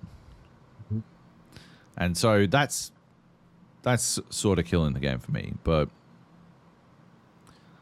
I'm still playing it because I enjoy hanging out and I enjoy the. I don't know. There is an element of the survival game loop that I really like, and there's an element of the chaos that I really enjoy. The chaos of like herding cats, trying to get you and Heath and Drew to all fucking focus on one fucking thing for long enough so that we can do a fucking mission. It's entertaining. It's like frustrating as shit, but entertaining. So, yeah, I get enough out of it that I still find it worthwhile. And I have hopes that they can get it to a place that's more akin to what I assume they want the game to be, which is... Yeah, I mean, it's early access at the moment, so... It's an early access game, so... Oh, yeah. God! Anyway. Yeah. It's disappointing, but I've had a lot of fun with it. That's about it. Yeah. Yeah. Yeah, I'm done with it at this point. Unless they do some big changes. Like, I'm not getting anything out of it. The gameplay loop is the same every time I jump in. Yeah. And even then, like, I just, like, the exotic runs you're talking about, I just don't think they add a whole lot at this point. Like, I get an axe that lets me mine quicker, so that but I don't have to mine quicker at this point. Like, it's just too long. Like, it's so drawn out, and the sense of scale it's not there, because everything is, 32 hours in, it's still fucking easy as shit. Like, you don't have to do anything. Yeah. Yeah, it's a mistake. Like, I at this point, I feel like maybe you should just play in the sandbox mode. So you can build it, but even then, like, you get to the end, and then what? If the outposts mode, like, the problem I have with outposts and why I haven't started one is because the outposts don't have predators. Right. And so you don't even have the sort of implied threat. But yeah, like, I've got so much fucking currency at this stage that I got murdered by a bear while I was in the dropship leaving. Yeah. I aggroed a bear and it followed me for literally 2 grid squares, and then it got its final hit on me to kill me as I hit leave for station. Like, literally as I hit it. And so I was dead as the dropship left. Yeah. And so I lost everything. Everything. And I bought it all again, and I still have way too much money. Yeah. Like, yeah, it's the economies. I said this last week, right? The economies are all broken, like, across the board. On almost every level, the economies of this game are broken. They nerfed my biohazard run, unfortunately, so you can't get that going anymore. It's worth only $50, but it doesn't matter. It doesn't really matter. And that's the problem. Yeah. All right. Well, there you go. That's Icarus. It's still out. People are still playing it. Yep. There you go. All right. We got one more game here. Oh, it's not even a game, is it? Not really. Not really. It's more of a tech demo. The Matrix Awakens, the Unreal Engine 5. This is it was revealed during the Game Awards, which is it's showing off the new Unreal Engine 5 and what people will sort of get to experience going forward with this thing. So yeah, it's available on consoles at the moment. You can download it. It's about 29 gigabytes, something like that. And basically, it is a very light demo showing what the engine is capable of. It's a little bit of gameplay elements. It basically starts off with the original Matrix opening of like Neo at his computer, and it's saying "Wake up, Neo," that sort of stuff, and then it sort of has Keanu Reeves talking about like what is real and what isn't, in a very meta way of trying to get you to figure out in this actual demo what is real and what isn't, and it's switching between Keanu Reeves the actor and Keanu Reeves the digital video game scan, and trying to get you to I guess figure out which is which some of the time is a bit more harder than others. But the thing is that there are elements in this demo that you're looking at, and we talked about this on the weekend, of like that entire demo is all in engine. A pose from one shot where it's got Morpheus and he's like a cardboard cutout. It's just they grabbed him from the film, plopped him in, and everything else in that demo is in game, running in real time. There's one section that's not in real time, that's a video for a couple of seconds, but the rest of it is all in engine and running in real time, which is extremely impressive. I missed the part where it was in engine. I thought it was the video from Me too. the Matrix. Like I thought they were just showing us Matrix stuff, but Yeah. after watching the Digital Foundry deep dive where they were doing comparisons between showing you what was on the screen and then like comparing it with the movie, that's what I was like, oh fuck, all right, I didn't realize that was, they rendered all that. Okay, fair enough, that's cool. So they do a bunch of stuff there, and then it goes into like a car chase sequence, and then once you finish that, it shows some technical stuff with what the engine's able to do, and then more like an open world city that you could roam around, walk around in, drive cars, fly around, that sort of stuff. Yeah, what are your thoughts on this this sort of technology, and this kind of look at, hey, this is where gaming will be in 5 years. Here's some of the things we'll be able to do with this engine. It's going to take a while, but it's incredible, man. Holy shit. What holy actual fuck, man. The stuff that's doing is utterly jaw-dropping. I felt like the frame rate was a bit, but at some points, not all the time, but like, yeah. Still, like, my favorite thing was the soft body physics on the fucking vehicles. That's awesome, right? Like, so much better than I've seen from a lot of other games. The way that they sort of mangle and demolish and stuff. It's awesome. And like the ability to turn stuff on and off, you can just sort of delete all the pedestrians with a couple of pushes of a button and stuff like that. And you can change the time of day and the way the lighting all shifts.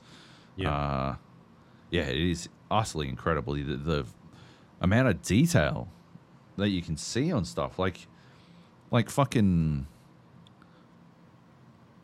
like street signs with like the parking rules and stuff. Like, that's way too much detail. It's out of control. I don't need to be able to read that. Right? It is bananas, man. Yeah. If you've got a next gen console, you absolutely have to check it out. So both of you out there, one of you with an Xbox and the other one with a PlayStation, definitely download this. Actually, speaking of that, I've heard a lot of people have been having a lot more luck getting stuff ahead of Christmas, which is nice. Getting new consoles ahead of Christmas. But yeah, it's just bananas, man. When you were telling me that like all of that intro is rendered except for Morpheus, I actually still, I haven't watched the Digital Foundry video yet. I'm going to do it after this podcast with my lunch. I still don't believe you. Like, that's bullshit. Like, parts of it look unreal. But parts of it, yeah, I thought were straight uplifted from the film. That's phenomenal. They did a fantastic job.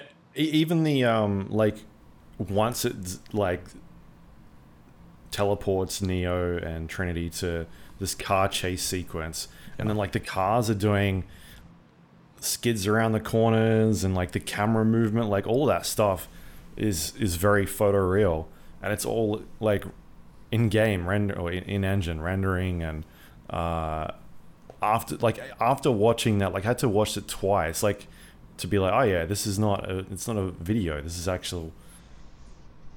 is the game render. Like there's stuff you can see, like when an explosion goes off, oh okay, yeah, that's a video game explosion. There's other parts where you're like, are they mixing in like a video, like something they've shot into this? And no.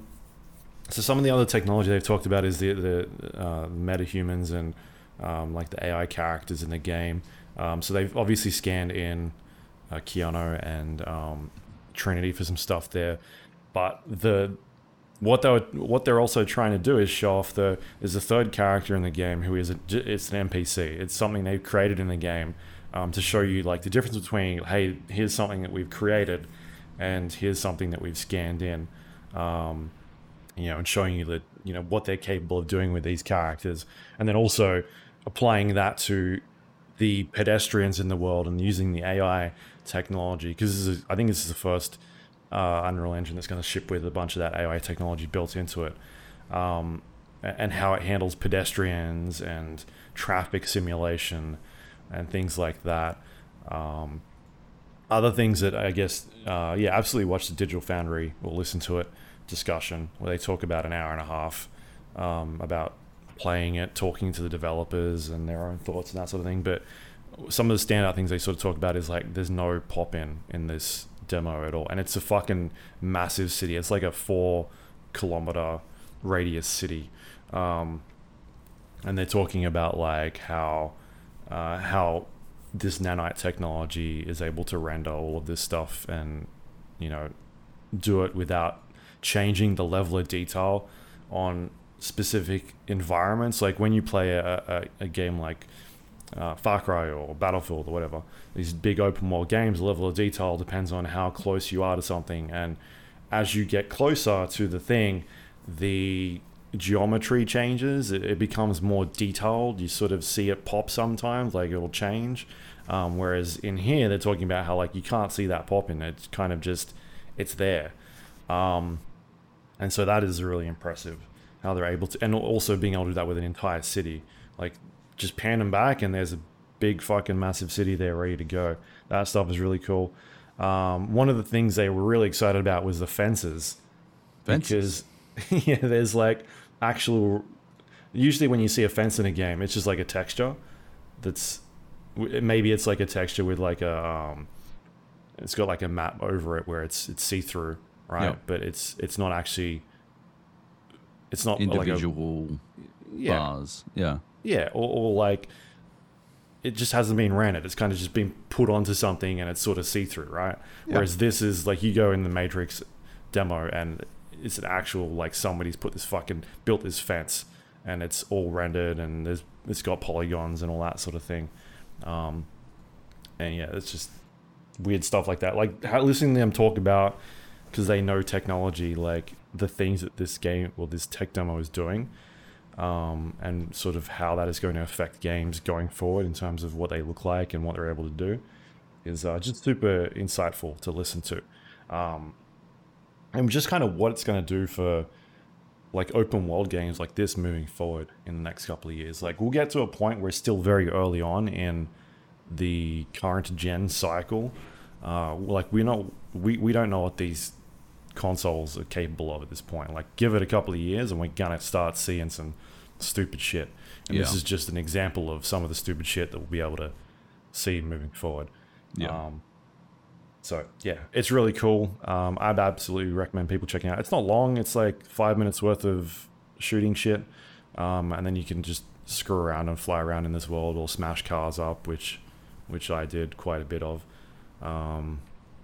But it's just fun, and there's no spoilers in there as far as I'm aware for the new Matrix movie. I was worried they're gonna like slap a trailer on there or something like that, but they didn't. It's purely just an Unreal Engine demo.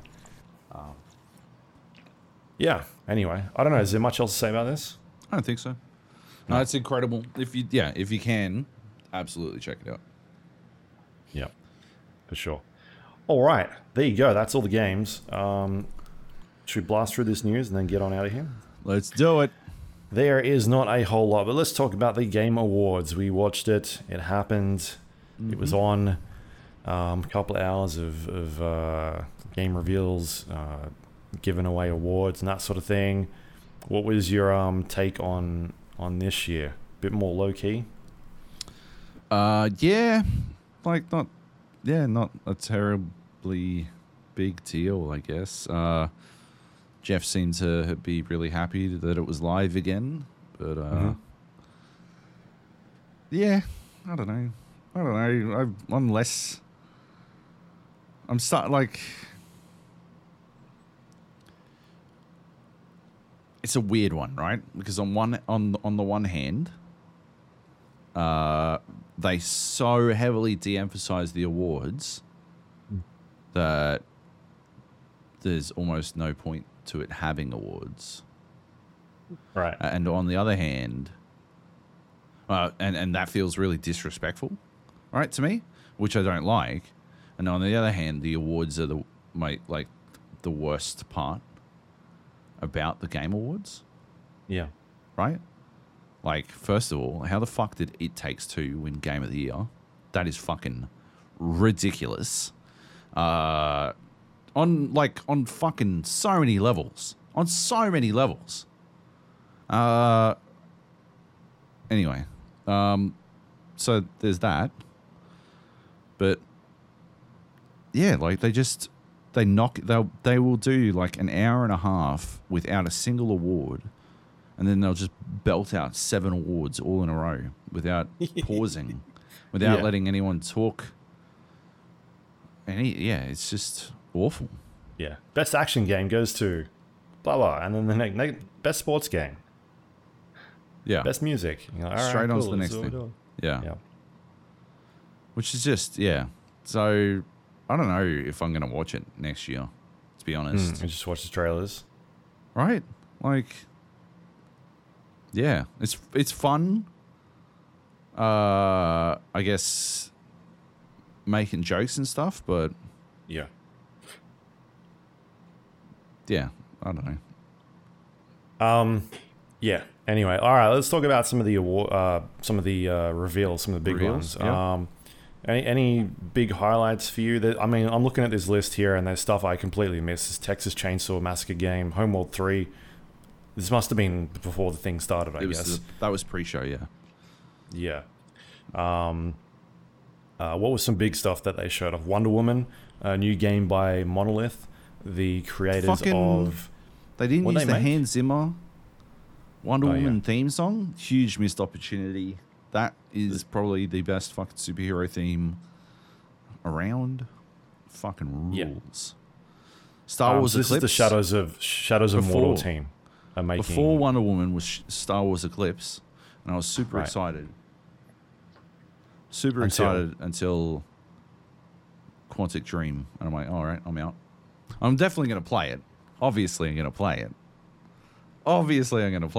But there's no way he's writing that, right? Surely not. He can't be. Surely not. But still. Yeah. And then Wonder Woman. Yeah, Monolith. They're the Shadows of Mordor team. Shadows of War team. That's pretty cool. Excited. Hopefully, Nemesis system. I don't know how, but I just want to see it in more games. Well, she's got her lasso, right? She can interrogate people. I don't see how that makes the Nemesis system work, but... Well, you interrogate people and then you can, where is your lieutenant? And it shows you on the map and it unlocks more people and... I don't know, that's what I'd do. Right. But, yeah, okay.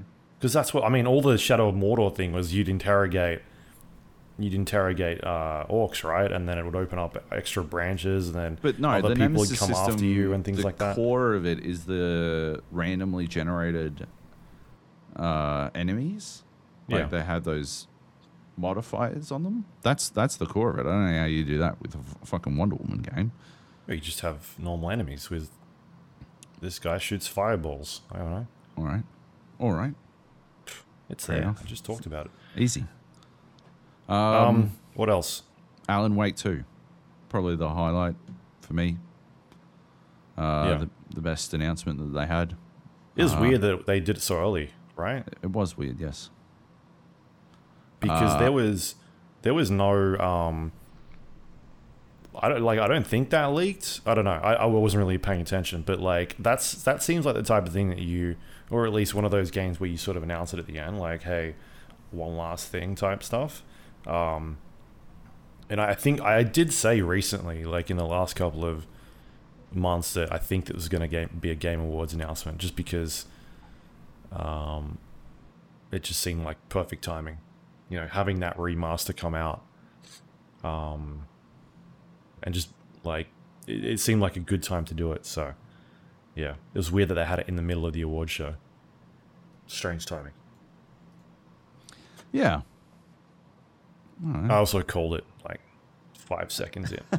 You did. It was weird. But yeah. So yeah, Alan Wake 2. What else? You know what was weird? Cuphead DLC. Yeah. Is that not strange? That game's like it's been out for a while. Like 3 years old or something. Because when I played it, I was overseas, so it must be pretty old because I was allowed to travel overseas. Yeah. 2017 game. 2017. Holy fuck. Yeah. Strange. Yeah. Beat Saber, Lady Gaga, Warhammer Space Marine 2 looks interesting. There's like 6 Warhammer games announced during that, right? Like, yeah, at least 6. The Metroid Dread acceptance speech where they were like advertising the game. You know, you won an award, right? You don't have to fucking sell us on the game. Yeah. June 4X RTS. I'm not sure how that will work. 4X RTS. Because 4X games are usually turn-based, so I don't know. That'll be an interesting one. Maybe it's sort of like Total War or something, which will suck because I'm awful at Total War. Among Us VR could That be sounds amusing. cool. Could be amusing. I mean, you got to have a VR thing though, right? That's kind of disappointing. It's a little bit of a Yeah. barrier to entry. I did not like the Elden Ring trailer at all. It was like a story-only trailer, and which is weird because nobody it's cares. a From Software game. Nobody cares from Nobody Cares. I guess Vati Video cares. And yeah, there was one game that I saw that I thought looked Nightingale. I think it was. Was it? Nightingale? It's probably one of those. That or Arc Raider, because there was one game that was going on. I had to duck out for a minute, and I came back and was like, "Oh, this looks whatever. This seems interesting."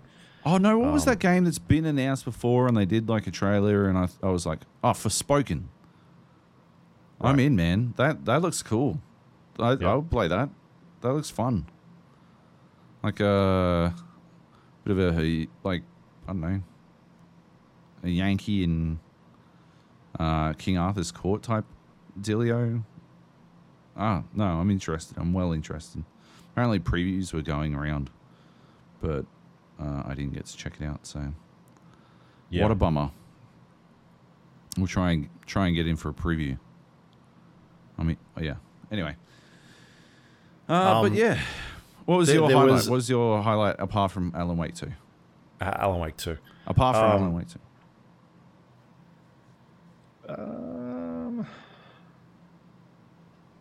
All right, man.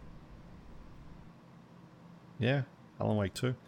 All right. That was it. Senua's Saga Hellblade 2 was shown off gameplay for the first time. Yeah. That game looks really pretty. I don't know what the game is. Yep. I didn't really like the first one, so I don't know. I'll probably skip this one unless someone makes me play it. Yeah, I mean, if this is what they're showing off as gameplay, then Yep. all right. It looked like a lot of hold and W and press and left click. Yeah. It sure did. They look pretty doing it, but Also, they threw a lot of spears, and not a single one of those spears did anything at all, and I don't understand. Like, and they started that fight. hey, yeah, they started it. Like, first of all, that Attack on Titan baby was just trying to have a sleep, and they fucked it up. And second of all, if the first 40 spears didn't do anything, apart from upset it, is the 41st spear really going to, like, is that going to be the fucking... Who knows? Yeah. The straw breaks the camel's back. Why are you trying to break camels' backs? Anyway. Did Sonic Frontiers get you excited? No. Sonic 2. I like the Sonic 2 announcement, though. That was pretty entertaining. Fucking Jim Carrey doing Jim Carrey shit, and Ben... What's his name? Doing Ben... What's his name stuff? What? Schwartz. That's it. Yeah. I like it. I like it a lot. I mean, I loved the movie, so... I like the movie. Let's not go too far. As a Halo fanboy, did you get anything out of the Halo trailer? What Halo The TV trailer? series? Oh. No. Okay. No, I did not. Fair Yeah. enough. I do not think... I mean, I'm going to watch it, obviously, but... Yeah, nah. Nah, probably not, eh? Yeah. Anyway, All right. let's move on. Well, that was the show. That was the show. That was some highlights. Alan Wake 2 was there. That was the highlight for me. Survival horror game. They're changing it from action game, which I think is a smart decision. I talked about this when I played the remastered version recently. Like, how do you make an Alan Wake 2 after putting out Control, which had all these cool abilities, and like bringing that game came out 10 years ago. Like, how do you get from that core gameplay loop and make it fresh and exciting and something different? And by turning it into a survival horror game, I think that's one way to do it. Like, completely change up that gameplay, make it a scary as fuck horror game. That's awesome. That sounds really cool. Yeah. Whether or not they can pull it off is something different. They obviously, they make action games. That's what they've done for the last 20 True. years. Yeah. So I guess we'll see what happens with a survival horror game. But I'm absolutely interested. 2023 is the date. Sounds like we'll hear more about it next year during E3, where they will have some sort of bidding war between Xbox and PlayStation to figure out who gets to show it off on their showcase, it seems. Yeah. But yeah, that's got me super keen. I'm very excited for that one. Yeah. All right. What else we got here? This morning, the Splinter Cell remake was announced. Ubisoft Toronto is making it. Yeah, that's what we know. That's all we know. And yeah, they specifically described it as a remake as opposed to a remaster. Yeah. It's going to be on the Snowdrop engine, which is the one they use for Division 2. Yeah, I worry that this is too early an announcement. It feels like they pulled the trigger on this one because there was that rumor going around that they were going to make Splinter Cell open world, and everyone was shitting their pants and being like, "Fuck that," which is a fair reaction in my opinion.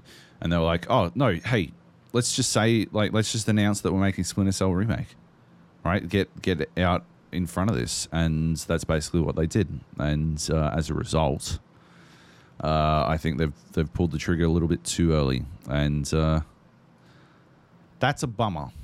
Yeah, because I think this could have been a cool announcement when it was a bit closer, but now, yeah, it feels like they're so early in the development phase that it's kind of just been like, hey, Splinter Cell remake. Anyway, we've got nothing to talk about until 2024.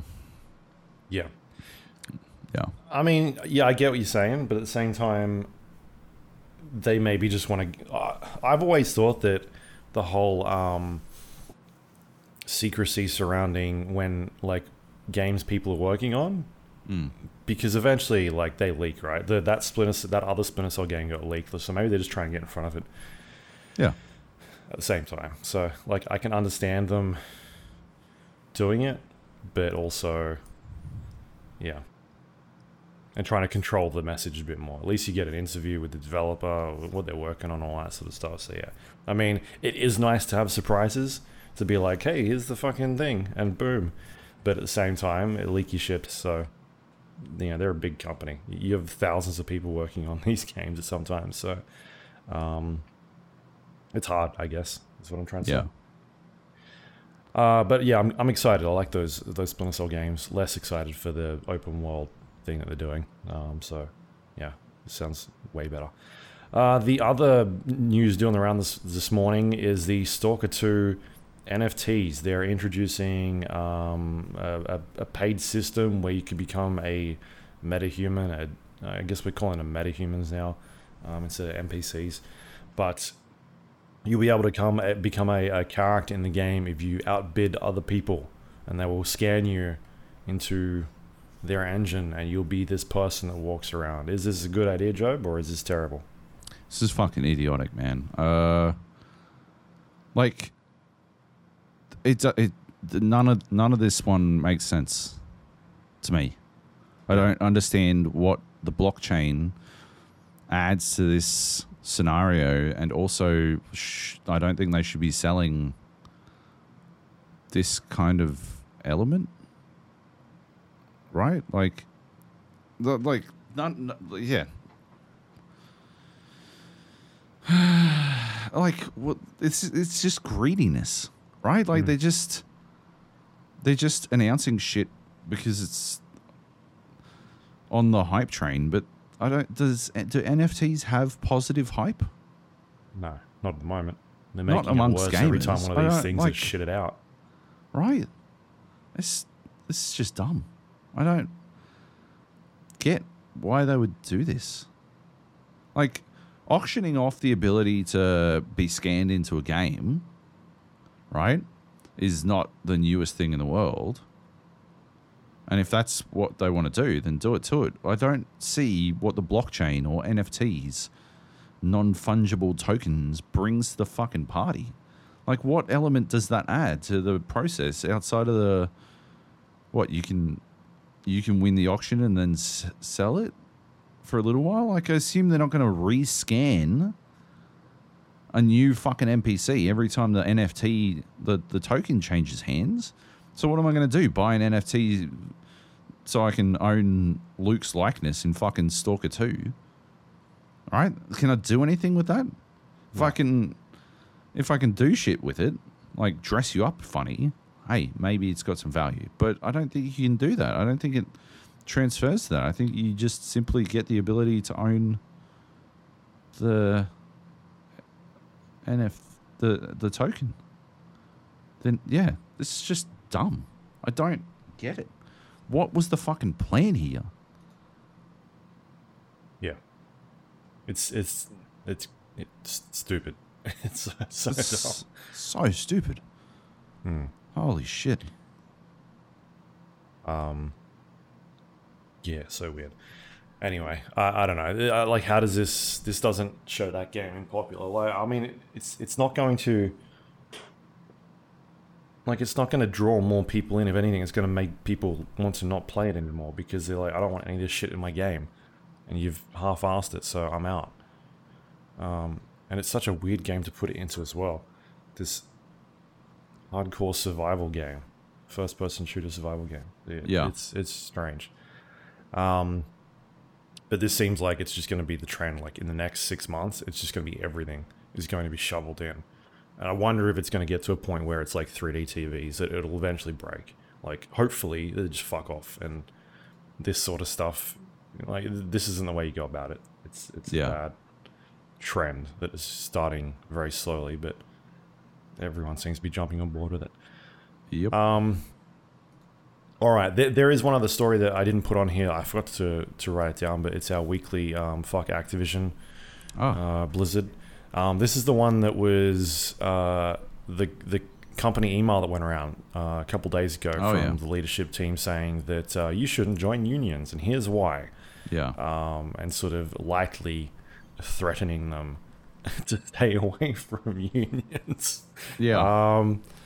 Yeah, did you get a chance to read this? So this came from the Brian Bellato, the ex-Trump administration. What was he doing there? I can't remember. Anyway, he was working there, and then Activision picked him up after he no longer had a job, I guess. Yeah, what'd you think of this? I mean, apart from the fact that, like, just timing-wise, why? You know what? We haven't pissed off enough people this week. Maybe Let's that's send why. this out. Maybe that's why GSC Game World thought they could get away with this, because, like, this is not going to be the dumbest fucking move, timing-wise, that happens this week. But, like, secondly, does this kind of like soft-headed shit work anymore? I know back in the day, I remember back when I was working at Coles as a trolley boy, and they tried to get me to join the retail union, and a manager was like, "Oh, well, you know, if you do that, you know, you're just paying money, and you're handing away your ability to you know, bargain for your own rights." And I'm like, well, I don't want to bargain for my own. First of all, I don't want to, and second of all, like I'm a trolley boy, so I don't know if I'm as in control of my own destiny as you're making me out to be. But like, that's the sort of thing that they would try on teenagers, right? These aren't teenagers. These are game developers. I assume that most of them are not teenagers. Like, why would you try this on? Why? In the name of God. Unless you're that out of touch. And I think that they are that out of touch. Like, absolutely they should form a union. That's the only way that they're going to actually get to see some active change from Activision is if they form a union and create... Not just Activision. Well, yeah, but like as a starting point, like... Yeah. Yeah. Good God. What do you think? I mean, like, there was weird things in that email talking about, like, you know, if you decide to join a union, then you know, your bargaining rights will be handed over to someone else to allow you to you know, negotiate your employment conditions and things relating to that. But at the same time, it's like, this is a company that literally fucking fired a bunch of people during negotiations of their contract salary. Like, yeah, half a week later. Like, yeah. Good God. Yeah, no, that's worked out well for us before. Yeah.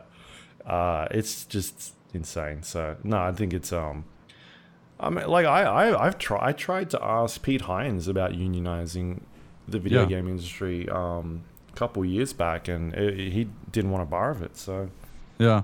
I mean, he wouldn't answer the question really for me. So, right. Yeah, there's definitely a level, right? A corporate level that you get to where unionization is, like a cross to a vampire type shit. Like, it's holy water to them, and they're like, the words, why? Like, they just, under no circumstances do they want to hear it. And, like, it's because, generally speaking, collective bargaining does better than individual bargaining. But yeah. Yeah, it's crazy. Anyway, It is. Activision up to their antics again. All right, well, there you go. That's the news. Unless there's anything else you want to talk about. I know Jake Gyllenhaal's in Alan Wake 2, apparently. Oh, yeah. People are stupid. You white. You Jake Gyllenhaal now is the new saying. It's true. That's what I say. Yeah. I don't know. All right, well, let's wrap this up then. Do we have any questions this week that you know of? We do have a question. Oh, you can send these to our Discord channel, thegapodcast.com/Discord. Leaves questions like... Heathy writes... Uh-oh. It's a Heath question. I was in a binary or something. No, happily, it is still in a text, though, so I've got to download it. That's why I'm stalling. Here we go. It's only a text file. It's not that big. It's 3 kilobytes. Hi, podcast fans. It's your boy Heath, long-time co-host, first-time listener. Anyone who played a buttload of DayZ when it was a mod for Arma 2 will remember there were 3 different skins for your player. Survivor, for those who weren't yet able to kill everyone they came across. Bandit, for when you were able to kill everyone you came across. And finally, Hero, for those who weren't playing DayZ Deathmatch. You needed to get like 5,000 humanity or whatever for it. I earned the Hero skin. I remember trying to loot a barn on the south coast when a bandit ran up to me and stopped. Old mate got on voice comms and said, "Hey, you're a hero." Yep. Wow, that's awesome. I'm not going to kill you now. Oh, thanks. No problem. Have a good one. And he runs off to, I imagine, murder someone else. Now, I will admit, I accrued a large percentage of my humanity by healing up the likes of Job and other bandits we rolled with after an encounter. So I imagine my surprise when that skin appeared on my guy, making me a shining example of good when I wasn't running with 4 other people who looked like I may very well be their hostage. Anyway, that was an awesome game mechanic. I don't know if mechanic is the right term, but you know what I mean. I also don't know why that memory came to me the other day, but it doesn't matter. It was a great way to make you think about how you would approach someone or a group of someone's. Without that same mechanic in DayZ now, it's just always trepidation when you see someone else. It doesn't help that there's a warehouse worth of different clothes you can dress yourself in. It doesn't help that there's a warehouse worth of different clothes you can dress yourself in. That's something that would make the bandit hero thing obsolete.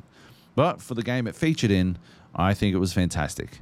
What are some of your favorite mechanics in games? I'm trying to think of another example, but the one I used here seems so unique, I'm struggling to think of something that even close to it. Good thing I'm asking the question and not answering. Now that I've had time to think while I typed those last 2 sentences, I guess the honor system in RDR2 is close, because that affects A, the story, and B, how people react to you. Sure, it's AI's reactions to you, and those reactions are scripted, but it's close. Yabba dabba doo, Heath. P.S. I've got a 12-hour race on Saturday. I don't think I've sent through a report on the last 2 endurance races I've done, so I'll write them up and attach it to the 12-hour one next week. Toodles. That's a threat. That's not a promise, it's a threat. Yeah, unlucky for him, we don't read emails on that one, so it'll be next on our year. end of year podcast. He's gonna have even more 12-hour wrap ups. So what are some of your favorite mechanics in games? It sounds like a European games journalist asking me this question. Progression. The sense of progression these days recently. We just talked about it with like Icarus, right? Yeah. And how I feel like there's no sense of progression in that game. Whereas playing Super People or Satisfactory, like having, feeling like I'm accomplishing something and getting something out of it as well. Yeah. Very basic mechanic. That is the fundamental building block of a game, I feel like, for the most part, that will keep me coming back. Yeah, that's a pretty Loot. fair call. I want loot. You want loot. Luke. Yeah.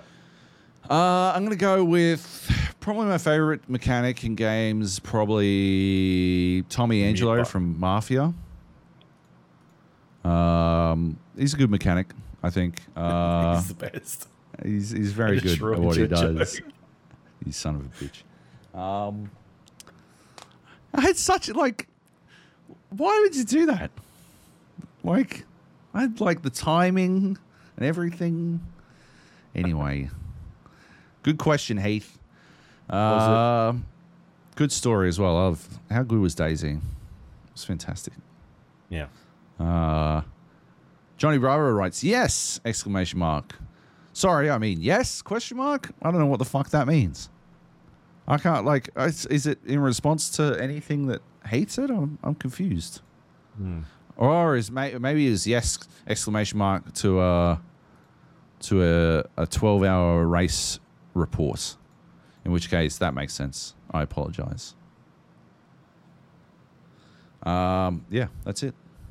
That's what All we right. got. Good stuff. Great There you question, go. Heath. Medium question, JB. 4 out of 10. Halo 4 That's out what of he 10. gets? Oh, it's Yep. a 2. A 2 out of 10. Yeah, there's no effort in that post. You're too harsh a reviewer. Everyone knows this. Yeah, it's true. He did modify it so it was actually a question. Yeah, he gets 2 points for the question mark. That's it. 2 points for the question mark alone. All right. Yeah. All right, there you go. Anything you want to plug for this week? Any work you've been working on? Head to ozgamers.com and read my Halo Infinite's multiplayer review, which reviews the multiplayer aspect of that game. It was going to go on the gapodcast.com, but Ozgamers got me to do it. I don't think it's going to fold into Metacritic, unfortunately. I don't think there's a Metacritic element for the multiplayer aspect alone. Which But is weird, right? it is weird. Because they're technically, as much as they're saying it's not, it's a separate game, right? It is, yes. Absolutely. All right, well, that's awesome. Okay, there you go. I got nothing going on this week. You pay attention to us next week. We've got a big show. You can find us on iTunes, Android, Windows Store, Spotify, YouTube, all the places you get podcasts from. We're under the Gap or the GA Podcast. If you have a moment, please rate and review the show. Helps other people find us on the internet. You can find us on Discord, thegapodcast.com/Discord. You can jump in there, play games, chat about all sorts of things, food, movies, TV shows, anything that's going on during the week. Good stuff happening in there. You can change your background on Discord, fireplace, snowstorm, all sorts of stuff. NFTs will be there soon, I'm sure. Oh, yeah. And then we'll have to find something new. We'll have to go somewhere else. You can go to our website, thegapodcast.com. It's got links to all of the things we got going on, including past episodes of the show. And it's also got feature work that Job's written up recently. Go check them out. Good reads. Halo Infinite went up recently. You can go read about the Halo Infinite game that is not really finished. And that is all thanks to our Patreon members. If you want to help support this show, you can go to patreon.com/thegapodcast, become a recurring member, and help us put the podcast up, pay the bills. Thank you very much to everyone who does that. Thank you so much. Appreciate your support. And We do. Get the podcast a little bit earlier. Next week, we will be doing our end of the year podcast. It'll go for a while. We're roped in Nathan Lawrence, the Nachos of Justice, the man with the cheese. The man And, who loves to talk. Loves to talk. So our 2.5 hour podcast will now be somewhere between 6 and 12. Don't We make know. any promises. Don't make any promises. Remember a couple of years ago when we kept taking breaks? How long did that one shake out to? It was, I don't know. There was one year where we did it in person, and we started at 12 and finished at about 9 Yeah. or 10. We're doing it in person this year. Are we? Okay. Yeah. Fucking hell. Yeah. So prepare thyself. Yeah. All right. We'll have to figure out how we're going to do that because I don't know. We'll work it out. It's easy.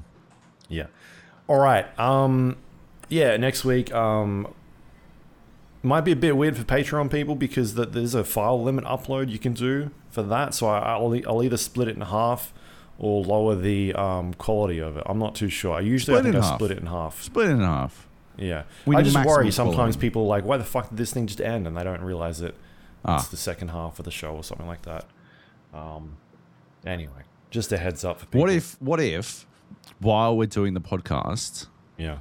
we estimate when it's going to be half time? I think I've usually split it before, like, at the recap stage or something. I don't know. Somewhere. Right, but we'll be like, oh yeah, I think this is the halfway point. So I have no idea. heads up, and then you cut at one of You our need to know estimated- 250 megabytes in your head. I don't know how long that is. Who knows? Yeah. Anyway, yeah, that'll be the big show. We'll talk about all our favorite games, all our least favorite games, some big things that happened during the year, and if we've played a few things in between then we'll mention them at the start. But mainly it's looking back at 2021 and how much of a dumpster fire it has also been. So I'm excited. I'm excited for that one, and then we'll go on break for a bit and come back and keep going, I guess. Keep going. Rock on Yep. through 600. Yeah, we'll get there. All right, that is it for this week. Thanks, everyone, for listening. Thank you. Good luck getting to next week, surviving this hellfire of a week. It's Yep. been a Shithole week. yeah, I just saw the COVID numbers for today. It's a dumpster fire. Yep. 1,700. Good stuff. Good stuff. Hey, somewhere at the bar that we were at had it. I don't know if you saw from your check-ins. Not yet, but that's not surprising. I've had like 3 notifications this week from Yeah, it's awesome. that. I usually get like one a week. Usually nothing to worry about. I've never had one before. I got my first one Yeah. from the COVID testing clinic, Oh, that's good. Yeah. which is I mean- really, That's if it's going to correct. be anywhere, it makes sense. But Yeah. still, I shouldn't have even been at the COVID testing. I wasn't getting tested, so I usually get them at like a Westfields or if I go to Broadway to watch a movie or something like that, then it Yeah. pops up. Without guarantee, usually just pops up. classic. All right. Well, there you go. Thanks everyone listening again. We'll be back next week. End of year Stay podcast. safe. Good times. Absolutely stay safe. Have a good Christmas. Listen to us over Christmas. That's the plan. Yep. Put it up. But if And you don't, a lot of Christmas content. have an awesome Christmas. Yeah. All right. There you go. See ya. Love you. Bye.